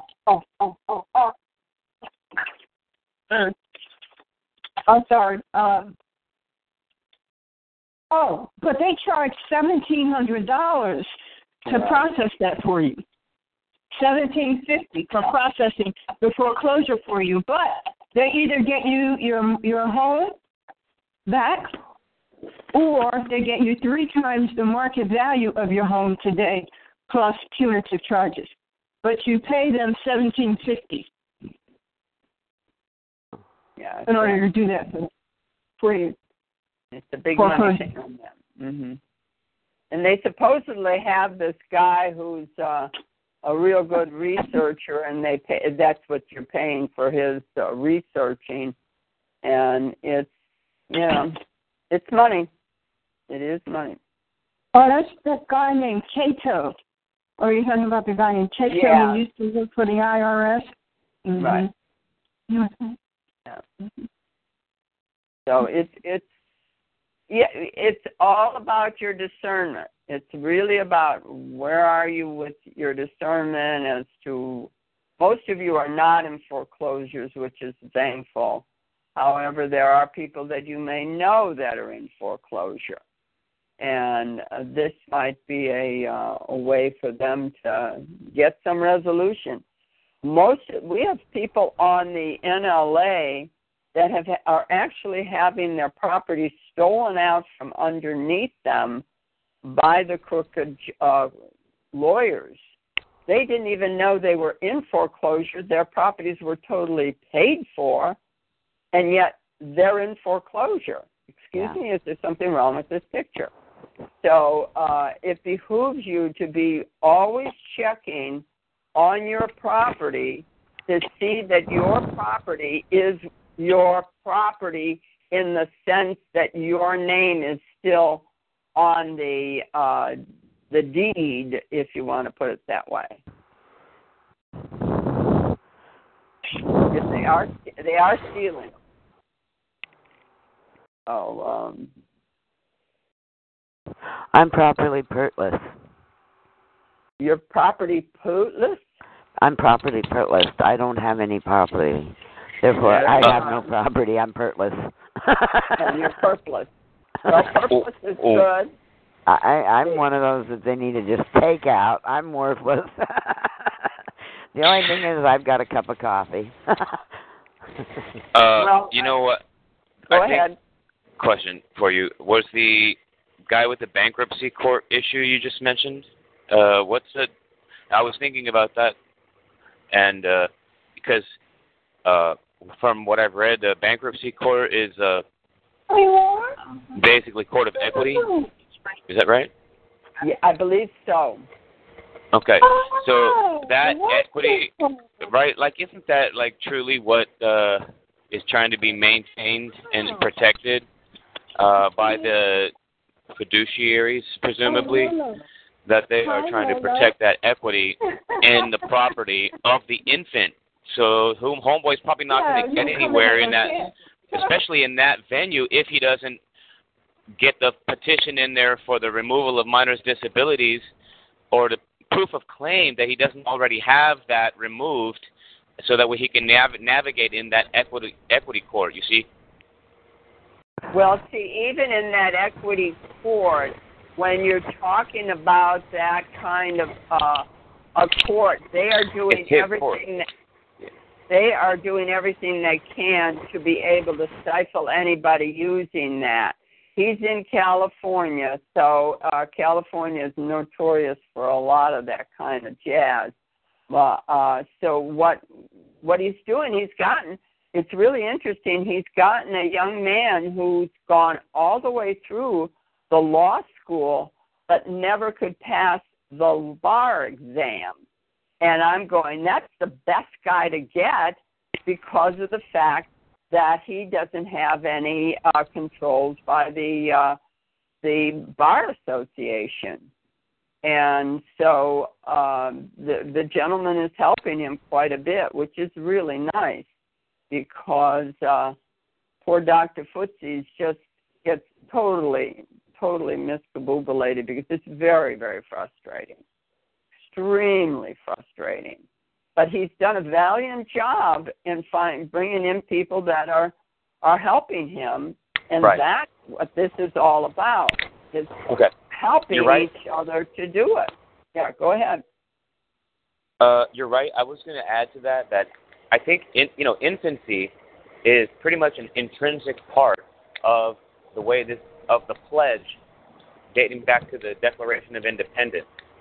The pledge of our life, fortune, and honor, and to be the citizen, means, obviously you're accepting the pledge, you're making the pledge also, and so infancy, you have to have that aspect.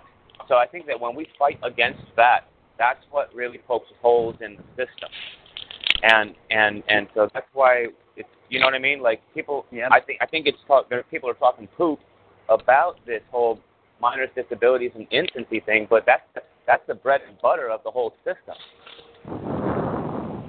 It is, because then they capture who you are without you even knowing it, and hold you hostage.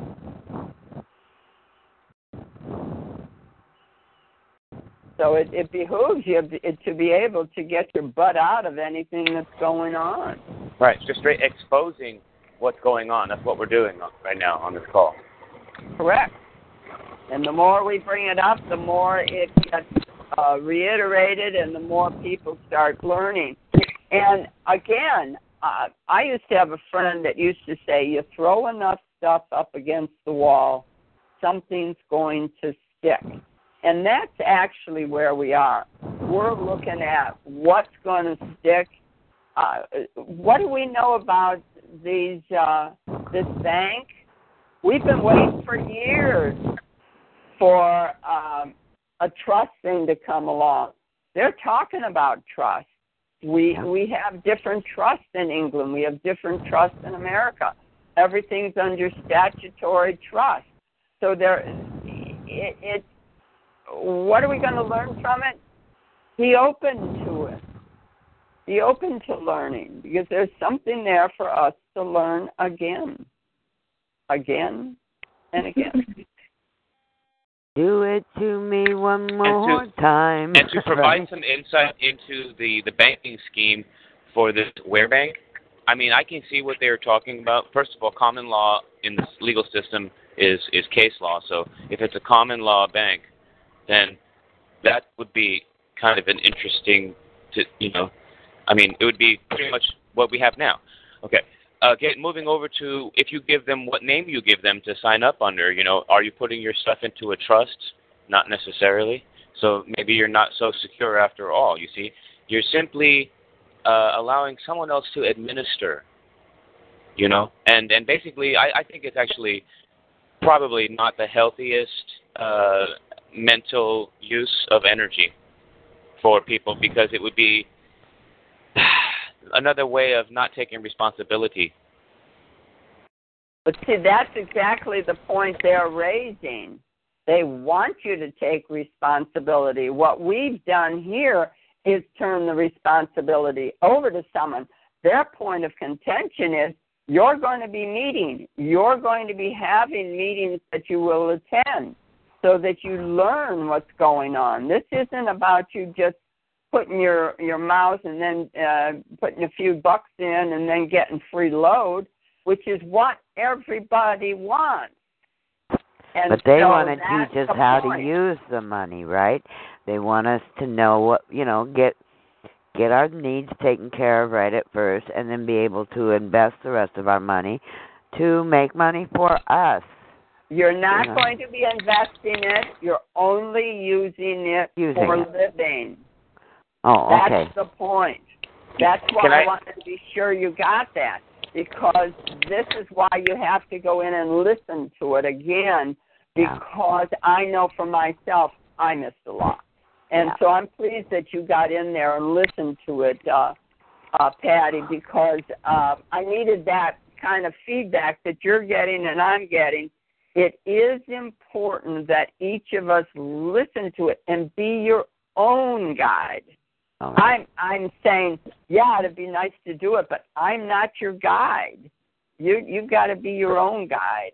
Yeah, and there's like 6 hours of this stuff on YouTube, so we can really dig into it this weekend.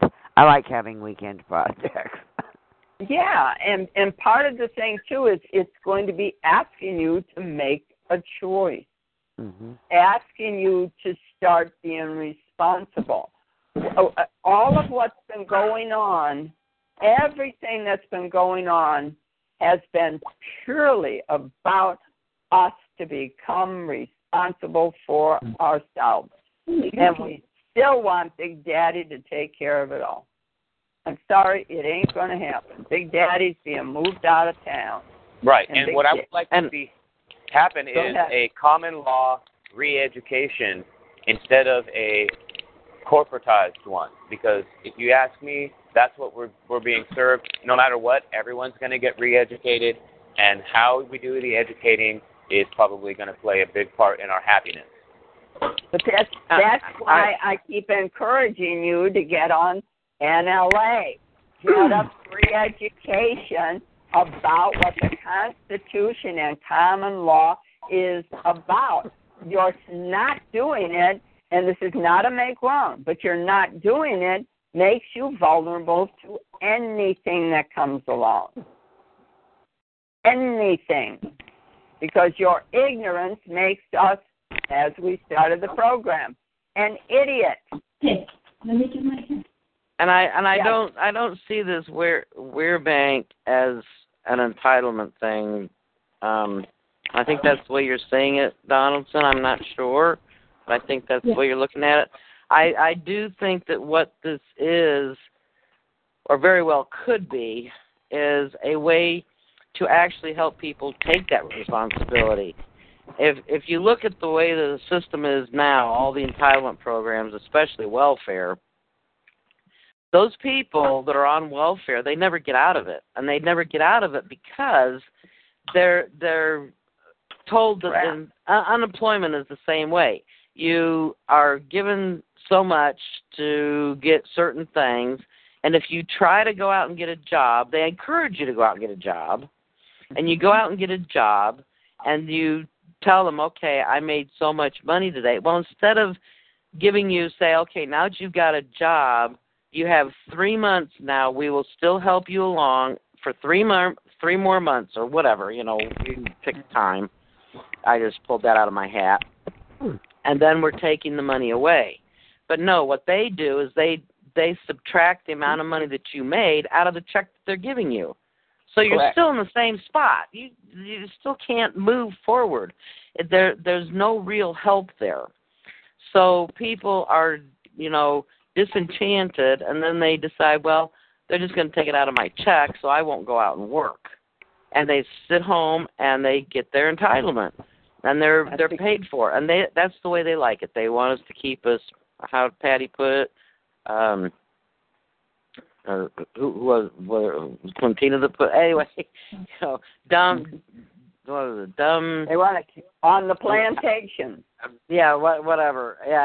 But this allows you to pay for your needs while you go out and still do what you have to do, because you can't use it to just go and, oh, wow, now I got money. I can go out and spend it and do whatever I want with it. No, you can't.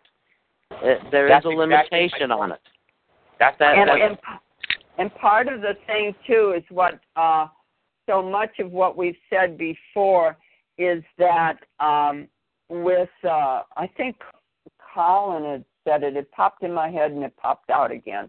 But it's about the issue of, I've forgotten. Go ahead. You were going to say something, Donaldson? Well, I was just going to finish on go ahead. Yeah. Let me just finish, then you can come in. I was just going to say that it is the way for us to actually take responsibility, and I think they're going to. I think this is a good way to get the education in there, because people are going to have to figure out, ways to still take care of their wants as opposed to their needs. This money is to take care of the needs, the things, to get you out of debt, which they don't want you out of debt, but it's a way to help people get out of debt and take on responsibility and get this freedom that they were never going to get out of under the current system. And it's a helping, and that's why I think this might be a good thing. It's not another entitlement program. And the other thing, go ahead. Can I just, I can't remember what I said. It was on Drake's show, and he said it was the point of that people, this is not a gratuity. It is, I forgot it again. Go ahead, Nelson. You got to get you some frankincense. You need to put a drop of frankincense on your tongue every morning. Is that good for your memory? Okay, now Liz. All right. Well, what I was trying to chime in with is to complement what Orpha is saying, and it may bring it back to mind for wonder, is that they are accessing the general. See, Corpus Juris Secundum says general maintenance needs can be given to the infant if there's so what's happening, I think, is there still is an administering of the estate. It's just that this is not something that these local firms would like to see have happen, which is, I think, why you're seeing them being shut down, those checks off the process, because it's almost like someone found out about that and is beginning to do the work, right, of administering those estates. Interesting. Can I chime in here? Yeah, go ahead. Oh, I just wanted to just brainstorm out loud. If you think about it, our economy, right now, just the dollar, they're saying the dollar is going to collapse. The only intrinsic value is in metals. How do we exchange precious metals among the masses? And so we say that, okay, what is of real value if and when the dollar collapses is precious metals. The other thing is property. And this has to do with, the financiers and the big wigs and the banks and all that. So we can say the little guy having food and water and skills and whatnot is of value. And that's for us when we're emancipated from a system that is today set up around the dollar to support the inefficiencies of people's ability to earn a living. So we have an entitlement program. If you think about banks, what they did in the bank collapse on property, they sold homes to people that were at risk, bundled them up as junk bonds. Junk bonds is just a name or a label that is used to hide what really happened. Those junk bonds were insured. What they should have said is, we're selling you, the bank, insurance and an intrinsic insurance, built-in insurance policy on these junk bonds, so that when or if these the loans are defaulted on, you will be insured for the value of the property. So we know that our dollar-based system is worth nothing. It's all just float. There's nothing really in hand. So just like bonds and stocks, they come and go. They're not really there. And so what the banks have done and what the banks are doing today is they are insuring their investments, the selling of property or the financing of the sales of property, under policies that will protect them in case of default. So here's the question. Do you have that ability? Does the average American, can they go online or anywhere and say, hey, I've got a property worth $200,000 and I want to insure it against default? The system's not set up for the individual to have that availability as it is for the bank. So what are the banks going to do when they lose that ability? That's why they're going to have to go to a cashless society. What's that going to be based on? Today it's on your net worth, and your net worth has to do with what you own, the material possessions.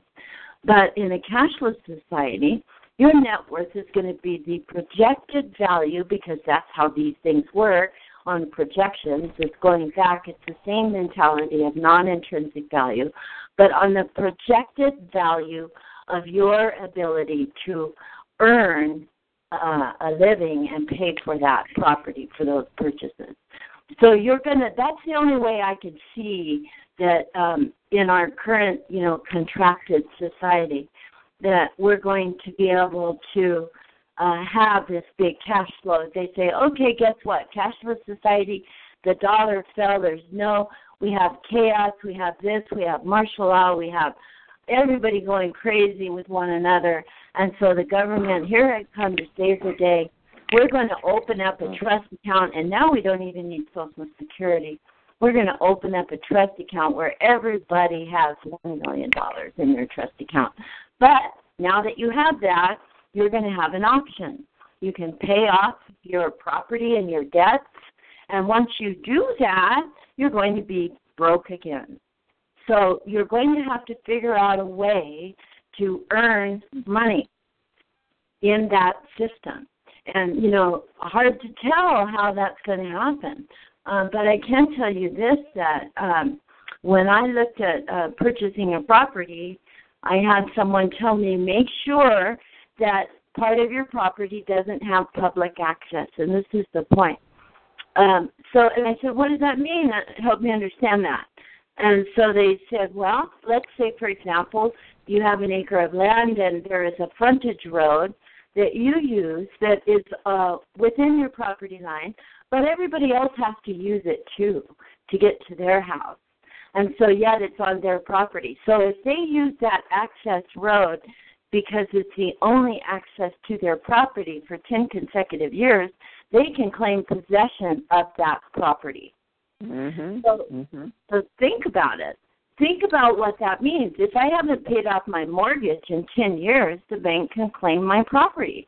That's how these people go in foreclosure and don't even know it, because they're trusting the system and they're not projecting and educating themselves and planning ahead. For very good point. Wow. Yeah.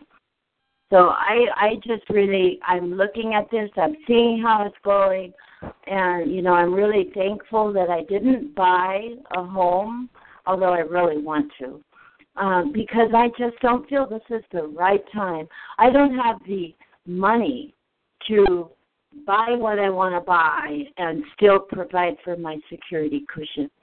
And a lot of people now are feeling the same way. I just came back from a road trip and drove, 1,700 miles. And on my stops and talking with people, there is a lot of people now that are living in RVs. That's right. That have their homes up for sale, and they're selling out their property, and they're taking that money, that hunk of money before that 10-year span of default comes, and they're buying RVs. And that's because they feel this is something that I own. There's even been people that I talked to on the road that have had custom-built RVs with specific chassis and engines and all kinds of stuff. And so when our economy is doing that and we're no longer trusting the bank system, where is the bank system going to go? And how are we as the individual going to be able to manage in a society like that? I still say it is important to have silver and gold.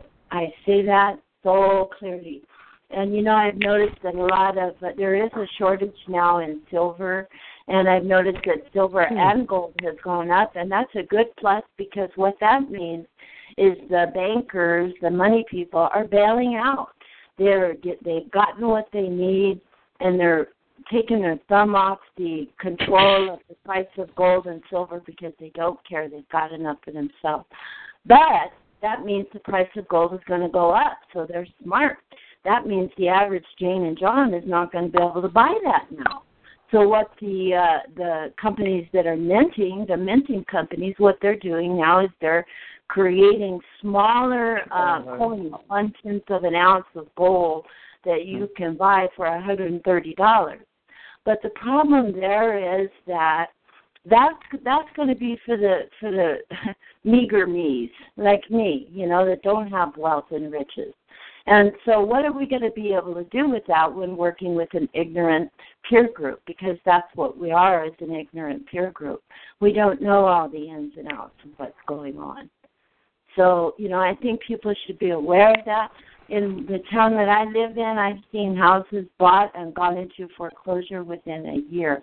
Even the banking company that I dealt with, after I told them, well, if I go to that area, I lose my job because I'm out of my employment catchment area, and I couldn't pay my mortgage.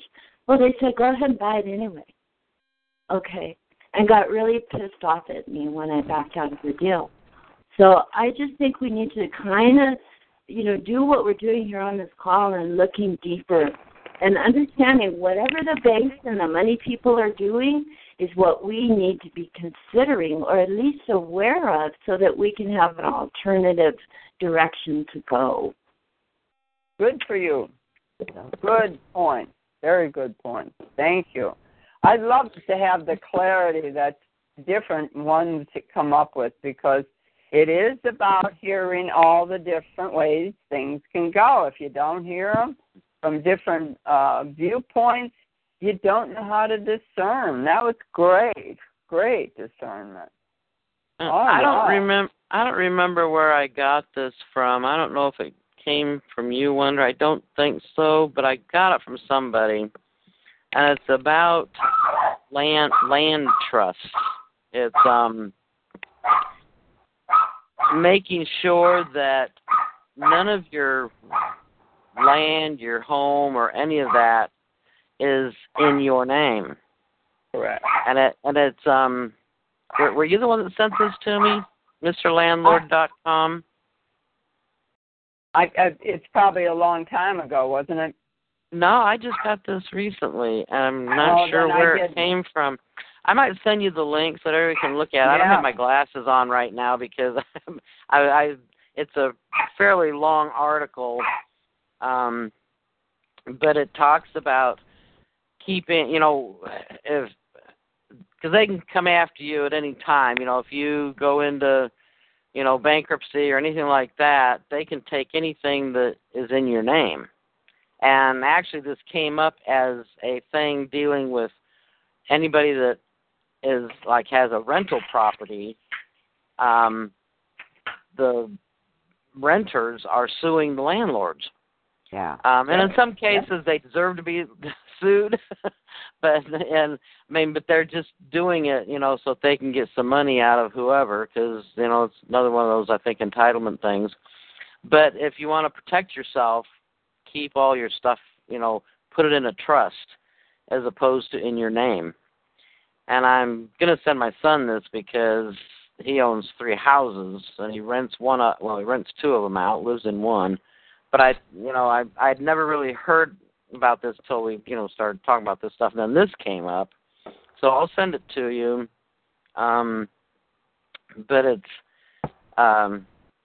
deals with the landlords mostly, but it gives some, it's just a really interesting article. So I'll send that to you, Wonder. Great, because part of the thing you're bringing up is deep pockets. It's the point of deep pockets. And they think the landlords are making out like tall dogs, which isn't always true. Look at what's happening to Jerry. The thing right, exactly. That's what made me think of this. So, yeah. Well, guys, landlords who are minors in the system actually can get their basically contracts voided. So they're not allowed to charge more than $700 a month from any tenant for rent. Anything over that has to go through a conservator when it comes to property management for a landlord. So I think there's a lot of lawsuits against landlords waiting to happen. But on the gold issue, what I've seen is that a lot of computer parts are made with gold. And I think that we're missing that. Could be a reason why gold price keeps rising, and that it's being disguised as that it's being used to back currencies, when in fact man's energy is what's being used to back currency. But the gold and stuff like that, and those precious metals have electronic uses, is from what I understand. So you can mute me if you'd like. I'll *8 next time I want to speak. Well, there's more, this is Elaine, there's more silver in electronics than gold. There's a little bit, and there are videos on YouTube about how to do that. But there's more silver in electronics than gold, and that's why people are saying that silver is a better investment, as far as that goes. So just throwing that in there. But I do want to say on trust, okay, the federal government is smart, and they're run by the money men, and right now they've changed the laws. So think about it. Right now there are more people that are older, living longer than ever before. And right now those that are retiring and drawing SSI is, I think, a little over 1/3 of the overall population. If you think about that, that means, okay, this is what we have coming down the pike, and they have assets, so how can we get it, right? So what they've done is, if you, like for my son, I had a house, a mobile home, and I wanted to will it to him, so when I die, he would have a home. And so the thing is the federal laws change. And this is where emancipation comes into it, because some of the stuff I sent Wonder Ann shows that emancipation also has to do with the elderly. And then it's changed to conservatorship. And that's where you get into legal, who has the right to do what, when, where, and how.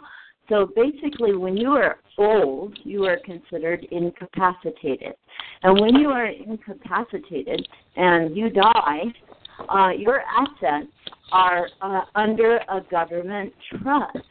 Because you are incapacitated and the government is paying for your care in a nursing home or supporting it in one way or another, then when you die, whatever assets are left to that incapacitated individual, the government takes for future care. We are being screwed left and right. Why is Do you know what that's called? That's called ESHETS. It's ESCHEATS. It's the reversion of property back to the government. Yeah, sorry about my language. But anyway, it's really true. And the thing is that now I'm having a short-term memory loss. So I'm going to let you go with that. So go on. No, I'm just concurring with you, talking about these accounts being absorbed basically what you're saying is, in short, accounts get absorbed by the government when they don't get claimed or assigned to, to another owner. No, that's different. That's different. But similar. Sounds like that's what you're saying. Yeah. I'm sorry. It probably falls within that clause. But, the thing is that, you really don't have any assets. You really don't. And how can the government take or say, okay, we're not going to give you a 5% increase in Social Security because the cost of gas is going down? The majority of people on Social Security don't drive. They don't drive. That's just a line. It's just ridiculous. I mean, it's so ridiculous. The only thing we can do is try to educate ourselves, but even that is not going to be empowering. In this system, the only thing that empowers you is money. And I really think that we ought to have a people's trust. I think that communities need to get together and do their own deal and say, okay, these are my assets, and this is a community trust, and just take all the money away from the current banking system. Seriously. And do their own people's trust.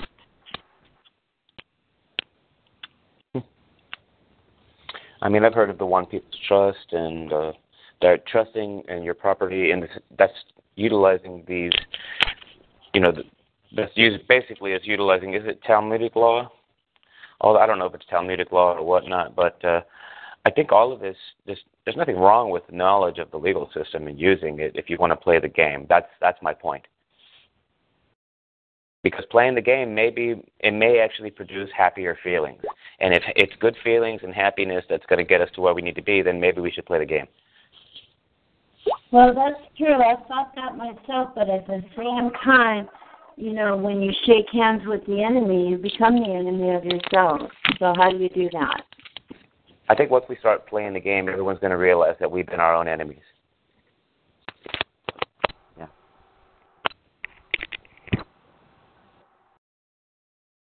That's a theory, just for listening.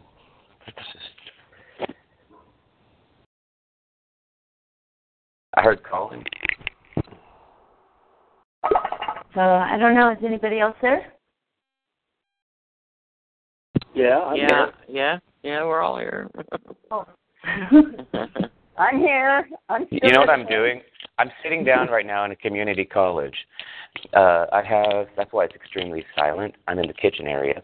Not a lot of people right now. People are probably in class. I have my crunch time constitutional law bar study review guide. I have some evidence. Let me dip this testing along with this light switch. Oh, I'm sorry. Sorry. Go ahead. I unmuted, and now I forgot I'm talking to the guy who's out here. I'll mute again. Hang on. Okay. But the evidence law is right here in front of me, questions and answers, right, talking about federal rules of evidence and stuff. And I'm just doing that because I want to be educated as to what I think the legal system or society is teaching, its professionals. So that's helping me feel better. I'm just saying, though. Are you actually going to class? Or are you just there going into the library and looking, reading the books, or what are you doing? No. What I do is I actually have my own set of books, and I'm reformatting these textbooks, putting them into digital format so that way I can have easier access and also convert them into audio and listen to them and continue my studies when I'm out and about, walking around, working, doing. This way, I'm never stop studying. That's awesome. I would love to have audio books like that because I have issue reading right at the moment. So it's I like listening to stuff much better. So that's cool. Well, I can send you more power to you. I'll send you a PDF of. Thank you. You too. More power for us. Spirit never goes into crisis. I will send you a link or a PDF of this legal writing and analysis in the law textbook. It's for a first-year law student, and all they talk about really is structure of the legal system and they talk about sentence structure and the importance of it in legal writing, and how most lawyers don't do a good job of legal writing. And they also discuss the role of the judge in there, and they talk about the appeals process. They talk about they even teach you how to understand a citation and how to read citations. And it's really a fantastic read, and I highly recommend that if you can convert that to audio and listen to it, then you're gonna pick up on a lot of the way things are working. Common law, it talks about common law being case law, so it really lays it all out there. But again, I'm not saying that that's going to solve the world's problems. I'm suggesting that for me, it produces good feelings, and that's really at the end of the day what I want. I don't want to live in bliss necessarily. I like a little conflict, because I want to achieve a little more. It makes me feel good. Also, you see, so those feelings of goodness, of wholesomeness, and feeling complete. I think that's something we naturally rise to, and we have to try to be imperfect and complete, and I think we do that a lot when we're negative thinking. So I went through a phase one time a few years back, right, where I conditioned myself to think nothing but positive thoughts. And this is before I decided to accept, more limitations that I was even aware that I was able to. But, conditioning myself to think nothing but positive thoughts and using positive affirmations and visual positive affirmations to literally recondition my subconscious thought process to think the nothing but positive thoughts, just because I wanted to feel good, not for any other reason, just because I could do it. It's an awesome discovery experience. It's very. Right. I don't know if I can get away with saying that, but the way I said it, actually, syntactically speaking. Yeah, I mean, a lot of it is defining what it is that you're doing for yourself. I mean, it's, it isn't for anybody else. It's just for you. It's not trying to manifest anything other than what's in yourself, and that's where it all comes from anyway. That's where any kind of change or healing or anything comes from is within. So I think that's awesome that you're doing that, and that you've been doing it. Now, are you making these audio books from your voice then? You said you're converting them to audio. I had thought about that, but... How are you converting them to audio then if you're not doing it with your voice? How are you doing that? So you're saying you like my voice? No, you're not saying that. Well, no. Although I do like your voice, by the way. But hilarious. But actually, what I'm doing is I'm using an application called... Okay. You know what you can do? It's called Voice Aloud Reader. If you look up on Android, sorry about that, Wonder. If you look up Voice Aloud Reader on the Android App Store, you should find this awesome application that can speed up and slow down, and also change the tone. And you can choose different voices. And you can upload any PDF, and you can convert web pages. Just pick a web page and share it with the application. It pops up in the share menu. What's up, Wonder? Well, that was great because I'd never heard of that one. But the one I had heard is if you need any books to be read in for your learning, you can go to the Library of Congress,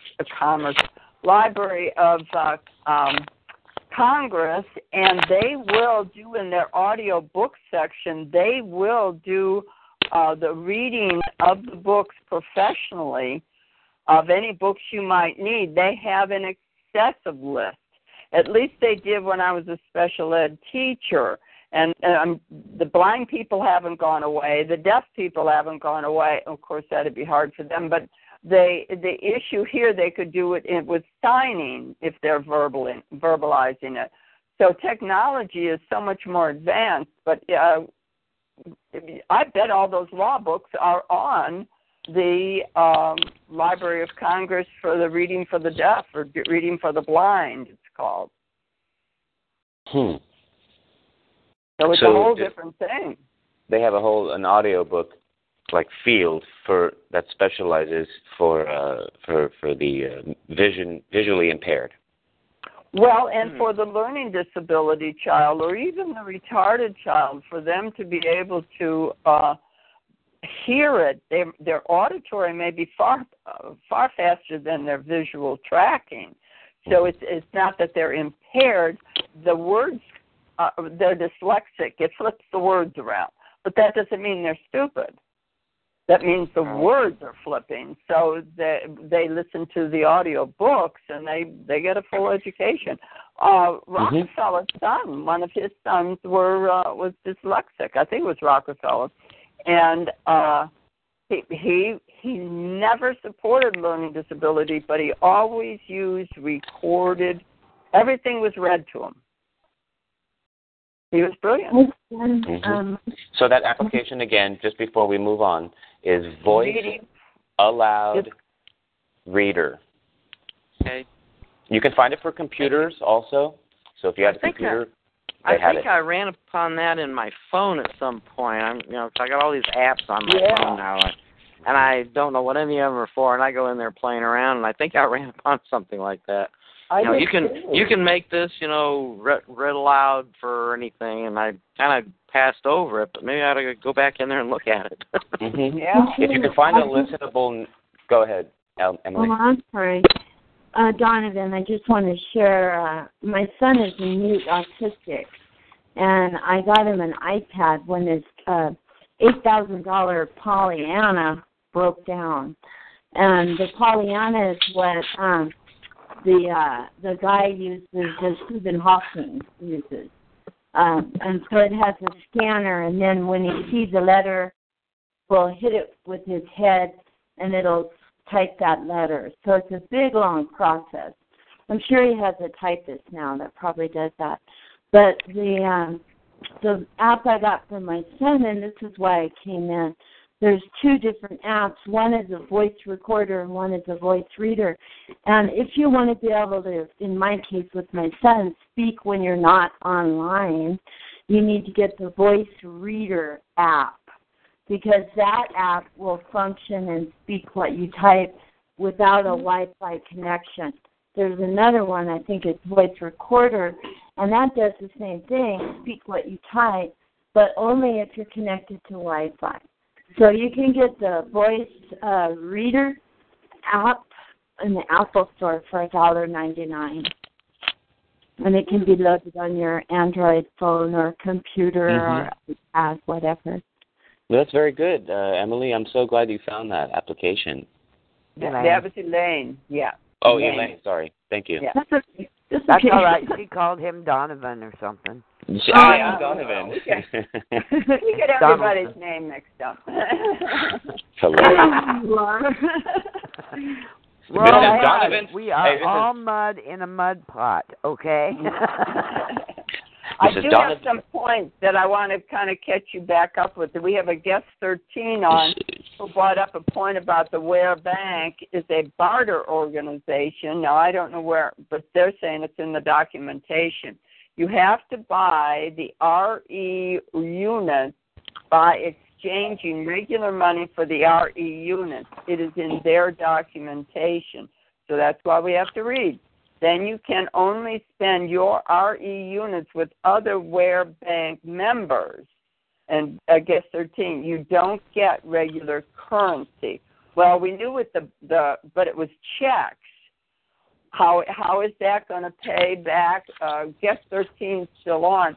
How is that going to pay back your debt if that company, corporation, etc., are not Ray members and have Ray units? Do you have an answer to that? Oh, Jonathan. No, Jonathan, you're on? I am on. Okay, because that was before. Okay. Can you ask the question again? I'm asking guest 13 if the person's our debts are with either corporations or some kind of an entity. And if they are not in it, then how can we do a trade? Now, guest 13 said it isn't. There isn't anything in the document that says it will. It will what? Collect the money and pay off your debt? Accept the check to pay off your debt? Well, I'm waiting for the response. Hello, guest 13. Yeah, she says that there's nothing that says it will accept the money. So what is probably happening, why Wells Fargo is doing that stop to all the banks, is that the people, when they give their check to XYZ Corporation and they in turn deposit it in the bank, it's not recognized. So it won't pay off any existing debt. Have you done this actual sign-up, guest 13? And have you used it?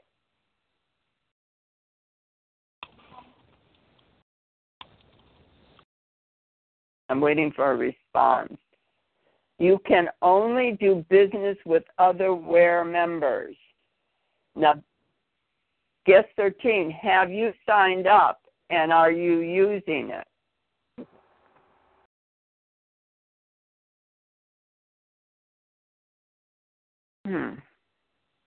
Just read from page 11 to 15 in the documents. So since you're not answering that question, the answer is no. Am I correct? You have not signed up? No, I wouldn't advise it. Okay, what is your background also, and where are you from? We're glad you're on our call to give us some feedback. I'll read for you, Wonder. That's what I put it out for, to get all these opinions. It's important we get all the different rams. It is Emily. Hi, it's Emily. There you are. Okay, thanks, Emily. Because Emily would research it, and that's a good thing. Emily's a great researcher. So thanks, Emily. I just didn't want it to be someone from no place, so it's good. Thanks, Emily. I appreciate it. One of the things that, this is why I'm putting it out there. She's read up to 11 and 15. I haven't seen any of the documents because I didn't know about the website. So I'm glad you got on that, Emily, and went reading it. So, she's our dog. She's our dog. Yeah. She's good. But the thing I've been trying to say that what's his name, Drake was adding with where we will be in the future, supposedly, on any monies freeing up all the debts. We don't own the corporate debts. We own no money except what we personally signed on with our signature is what we're in debt for. But what Drake was saying is the fact that when this money and all the other crap that goes down is we're going to be actually start working and doing what we love to do. And that's the point for all of us to remember, is if you really know who you are, you're really going to want to do something you really love to do. Because how many people are in jobs they hate, going to work, coming home, eating, going to bed, get up, go to work, the monotony of it all. Where if you're really doing what you love to do, you'll work all night to get it done. And so it's important. Yeah. I just want to make a comment. It doesn't make sense that this Weir Bank would only deal with other people, members in the Weir Bank, because how often are you going to find somebody that's in this Weir banking that holds your mortgage, holds your car title, holds your student loans, and this is what that stuff is supposed to be paying off. Now, maybe with the whole, service aspect, the time banking aspect, yes, that is, you would do your trading inside with other Weir members. But as far as the checks being written to, pay off your mortgage or your rent or your other debt that you have, it doesn't make sense that it would only be with other WEIR members. Yeah, see, and that's another point we have to really check it out. Yeah. Because she even added on, I used to work for National Commerce Exchange, and that's a long ago exchange barter group, which was one of the largest barter organizations in the company. It doesn't say anything about that in their master document. Just read it. And that's what we have to do. You've got to read it to know what's being said. And that's the point. I will. Beware of Peter. Hey, Patty.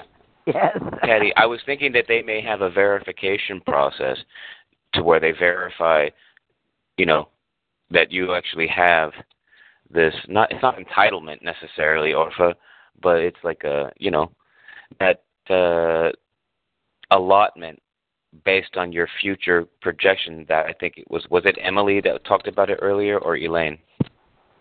Elaine talked about the gold and stuff, so and the way that it was back. So I believe that's the current system. That's the way we have it right now. She said, and it's just a progression. This is all part of the plan. The getting rid of cash, right. But the thing, this may have to do with why they want you to sign up, so that you are within this group of people that are doing exchanges, and therefore you are now able to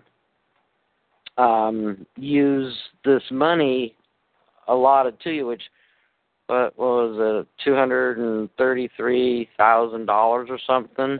Something like that. But it's only to pay off your debt. And getting your debt paid off frees you up then to be able to do other things and work within the group of exchangers. Well, so maybe that's what it is. I'm sorry. Go ahead. No, that's a good point. Part of what we found from the barter group that we've been in is that most people live in areas where you're not accessible to their usage, and that's what we kept running into a problem. Correct, Orpha? Well, and people didn't know how to really exchange. Correct. I mean, it's hard to when you can walk somebody's dog as a service. If somebody who needs the dog walked is out in California and you're in New York, how the hell is that going to work out? And it was very challenging to figure out how to actually do an exchange with anybody, because we are so used to, I'll just, send you a check for money, or I will, use my debit card and pay you for this, that, or the other thing. Mm-hmm. There was a way to be able to, pay somebody for their services. Time banking, I don't think, has really worked that out unless you're in close proximity of each other. Yeah. Like within your own community. You can, go over to your neighbors and, help them put the roof on their house, if they dared have me do that. But what can I say? I would certainly be willing to help or something like that, whatever. But you can work with somebody, touch to touch. But when you're long distance, I don't think they've really worked it out. I think Bitcoin has probably been the closest thing to coming to that, but most people don't even really know about it. I don't know how it works. I am seeing a lot of places that are, better at it, but it's still a digital type of currency. What you're witnessing is the blend, the merge of commerce and trade. Back to you. Right. But I'm saying, for us to be able to do service for service, and I use that word lightly, when we do that, it's very challenging to do a service for somebody that's 3,000 miles away, or even 30 miles away if you don't have a car to drive there. That's the part of the time banking that has not been worked out yet. I think it's a wonderful thing when you're, like I said, within a community of people that are willing to do time banking and time, you don't even. I've always felt the word time banking was an incorrect title because that's not what you're really exchanging. You're not exchanging time. You're exchanging skills and talents and your energy. So I always felt time banking was really an incorrect terminology, but a misnomer, something like that. Mm-hmm. It did not really describe what it is you're exchanging. You're not exchanging time. Time is not what you're exchanging. You're exchanging your skills or your talent, whatever it is that you do. That's what you're exchanging. That's what you're trading. That's what you're, bartering with. It's not your time. Yeah, it takes time, but if I was just trading my time, I could go sit in your yard for an hour and say, okay, I've given you my hours of time, and that's all you get. Well, to me, that's not worth anything, But you coming over and helping me, clean my house for an hour, now that's giving your service. That's giving your skill, your talent. And that is what you're trading. You're not trading the time you spent doing it. You may use time as a measurement as to how much you're trading, but that's not what you're trading. And so I always thought that time banking was not the correct terminology. I always have. But anyway. There's a website called, I think, it's been a while, Angie's website. And basically what it is a website where she's gone nationally. And this is what anybody could do.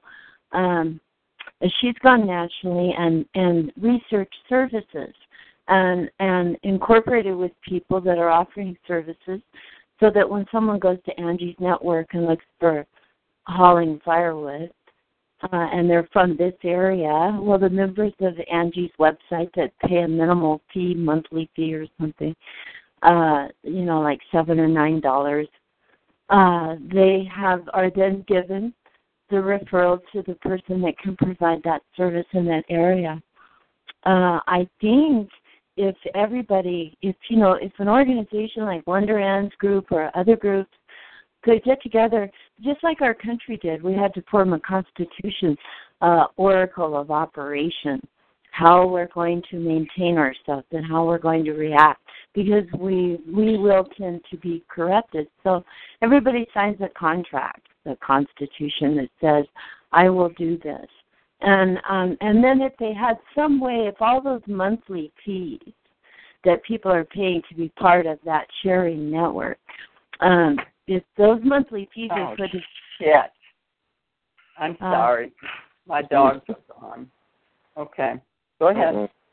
Well, I was just going to say that,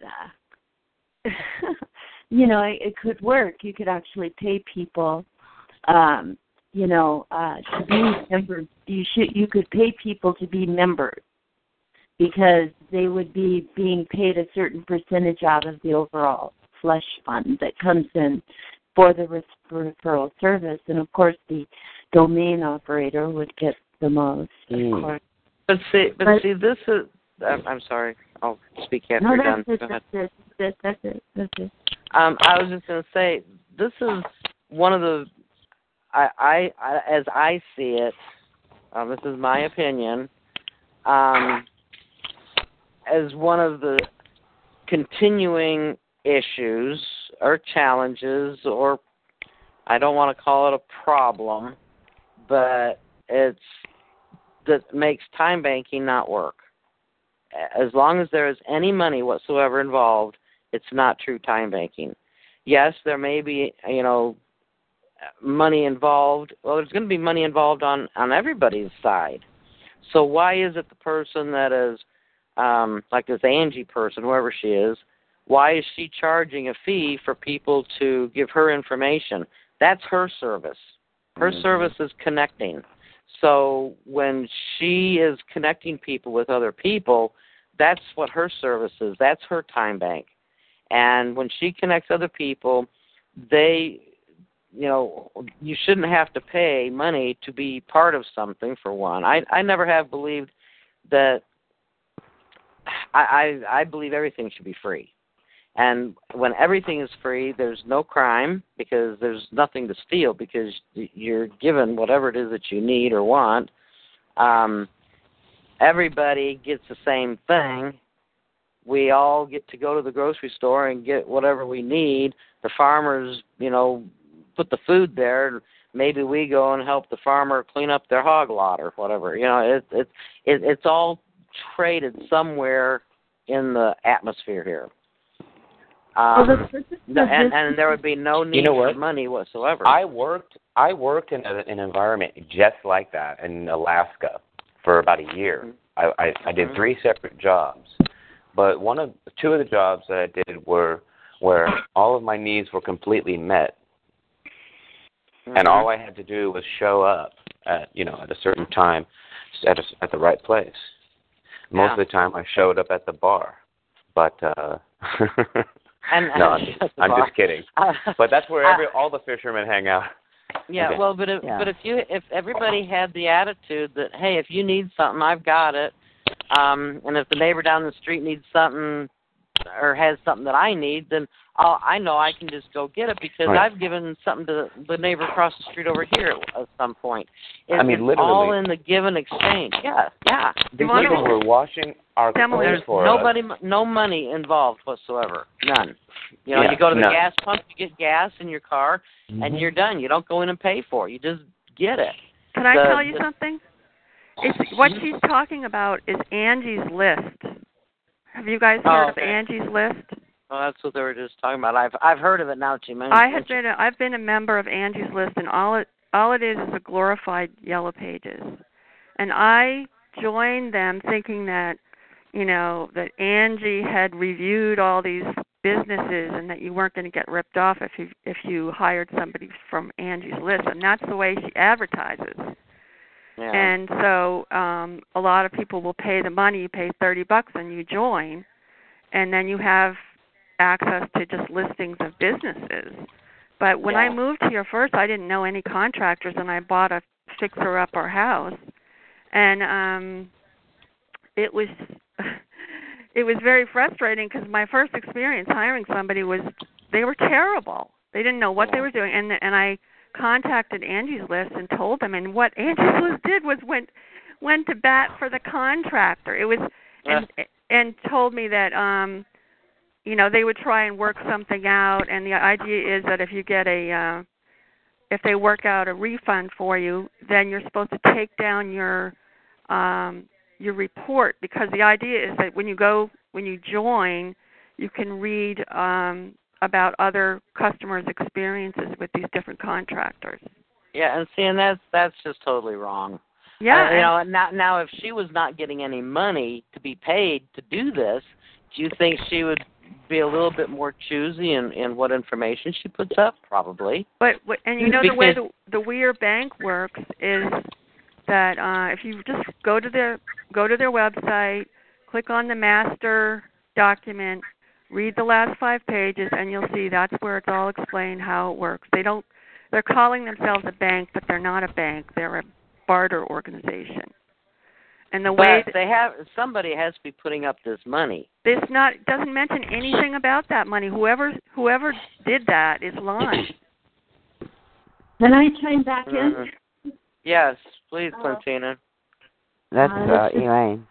Yeah. Anyway,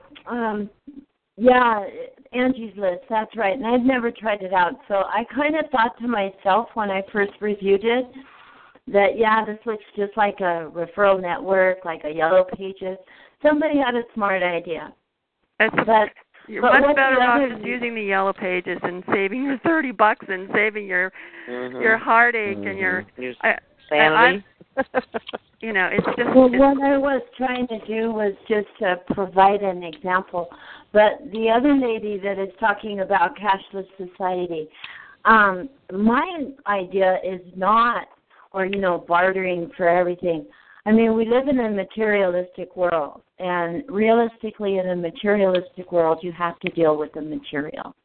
So there's no getting around it. period. I mean, well, you know how at this oh, point, sorry. no, there isn't. Yeah, you know how I look at it, and back to you, right back to you after I say this, is that let her finish.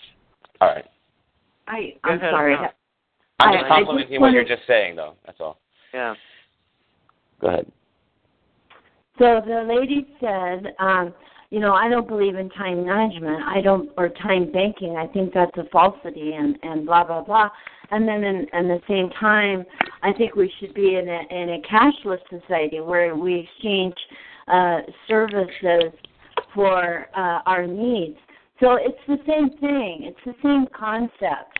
And so it's not very far from communism. And there's a difference in communism and socialism. There's a big difference between the two.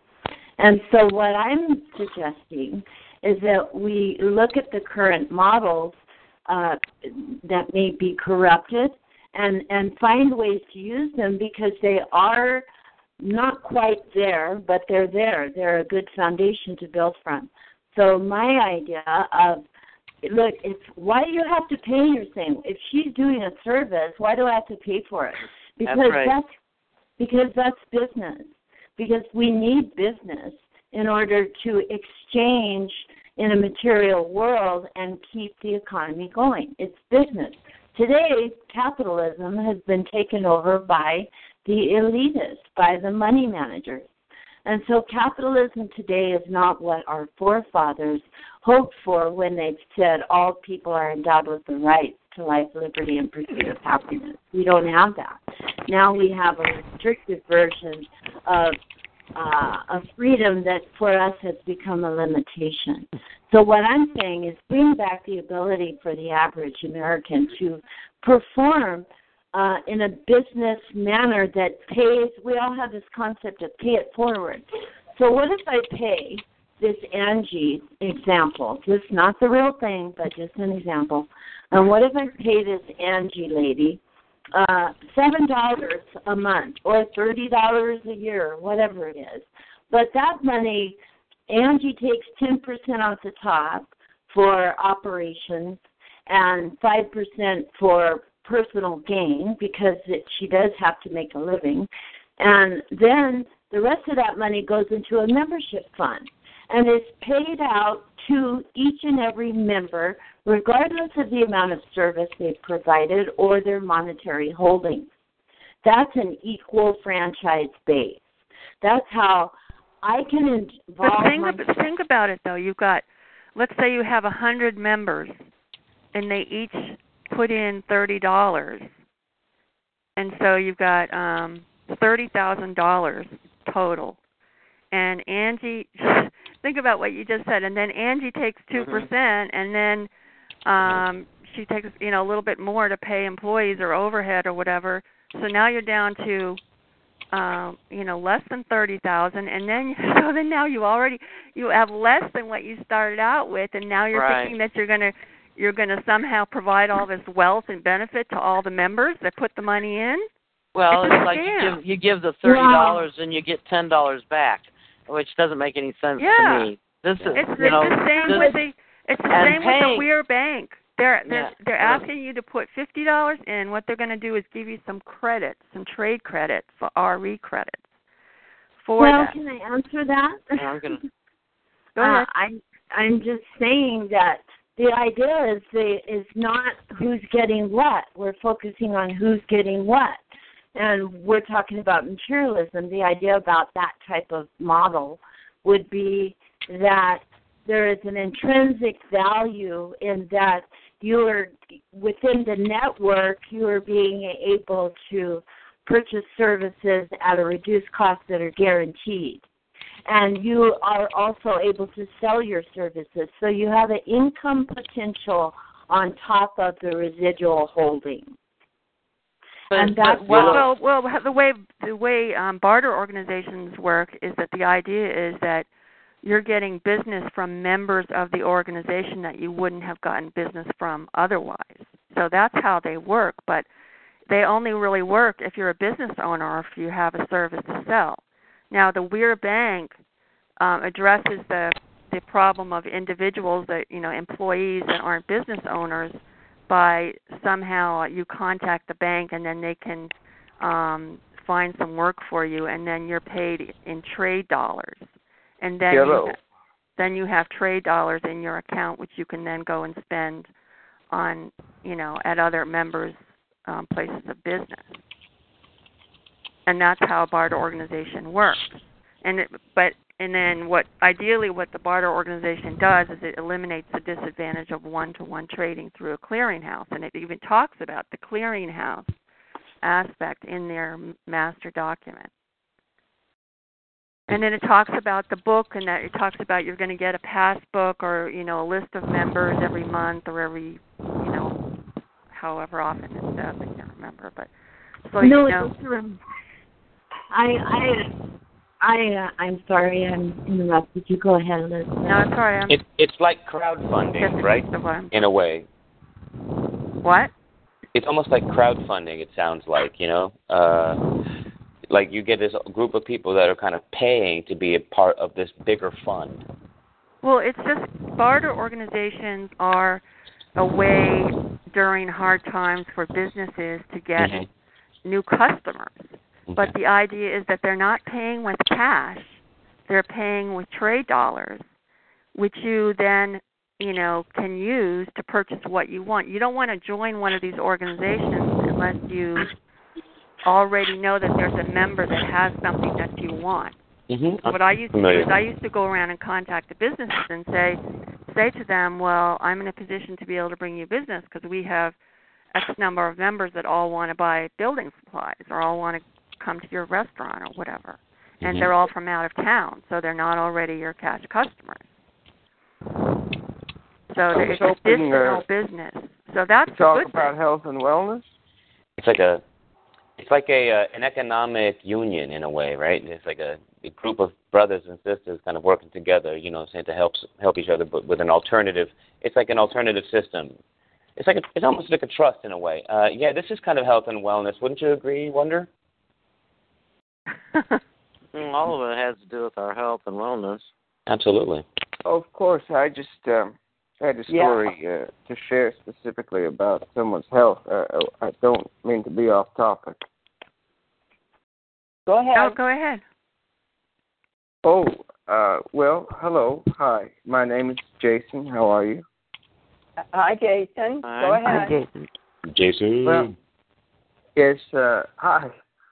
It's regarding, my father, Ronnie, for years. I remember being a young boy and he had terrible anxiety. We couldn't even. No. Go ahead. We couldn't even leave the house. I mean, he would, he wouldn't allow me to go visit friends. We wanted to do activities. And the poor man, his anxiety was through the roof. And, one thing that helped him tremendously in recent years was getting involved in poetry. First, just writing it at home, and then eventually. Before. I'm sorry? Yeah, go ahead. And eventually. I'll mute you in a minute. Who's being muted? Go ahead.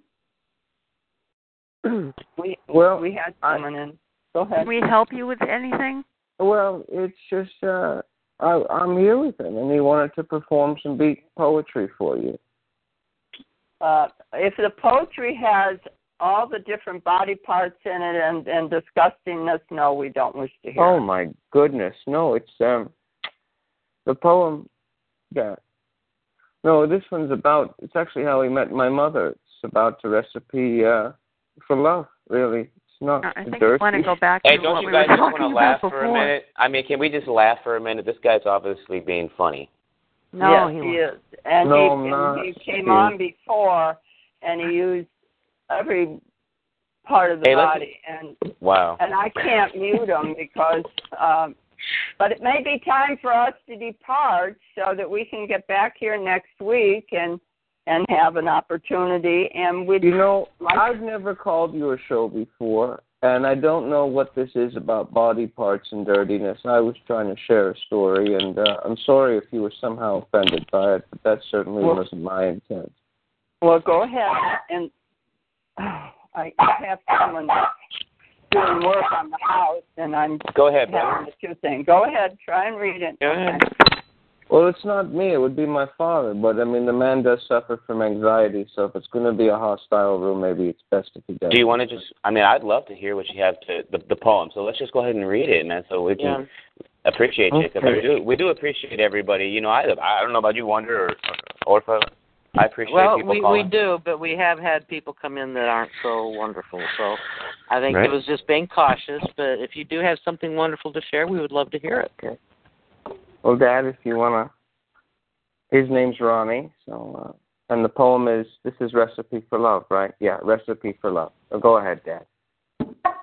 Take a martini glass, put some cranberry juice in, and some blueberries, and then you take your girl behind the tree at the barbecue. You take out your now this is just hilarious. Jerk you off into that martini glass. What's he saying? And that'll be the white, and then you could call it the red, white, and goo. She'll slurp it up like she's signing the Declaration of Independence. You're at the barbecue. You take your cock and you put it in that hot dog bun and let her. Yeah, this is not right. Right up. But it's very easy. Oh my That's God. what he did before. That was the same thing. Yeah. This is the same crap that we've had before. That was fun. Yeah, moving on. Girl out to the park. There's no way to mute that. Have her stick her legs up in the air. I can't get back into the program. Check about half of the woman candle into it. We might as well say goodbye because this is not going to end. Yeah, let's ask him, sir, will you please stop with the poem already? Stop the recording. Hold on a second, Teddy. Sir, thank you. Thank you, sir. Thank you. Thank you. That was thanks for sharing, boss. All right. Yeah, no more. You're going to take your girl out to the park. Yes, he's going to keep lay coming on. Have her stick and I can't stop it. Well, let's ask, will you please stop? It's time for us to close. Thank you. And let's do our ho'opono to this gentleman and to all the other people that have a problem with people doing good discussions. So you're at the barbecue. Yeah, we better hurry up and do it. Put it in that. Yeah, he's coming back on. Okay. Dog, right. I'm sorry. Right. You're easy because you know you Please forgive me. Please forgive me. Thank you. Thank you. I love you. I love you. I love you. Go ahead. I'm sorry. I'm sorry. Sorry. You're going to lay on the grass. Please forgive me. Forgive me. Thank you. Thank you. I love you. I love you. I'm sorry. I'm sorry. Please forgive me. Please forgive me. I love you. I love you. Thank you. Thank you. That was like a Let us give a. It was wonderful. Let's give a big hug. Let's give a big hug to everybody.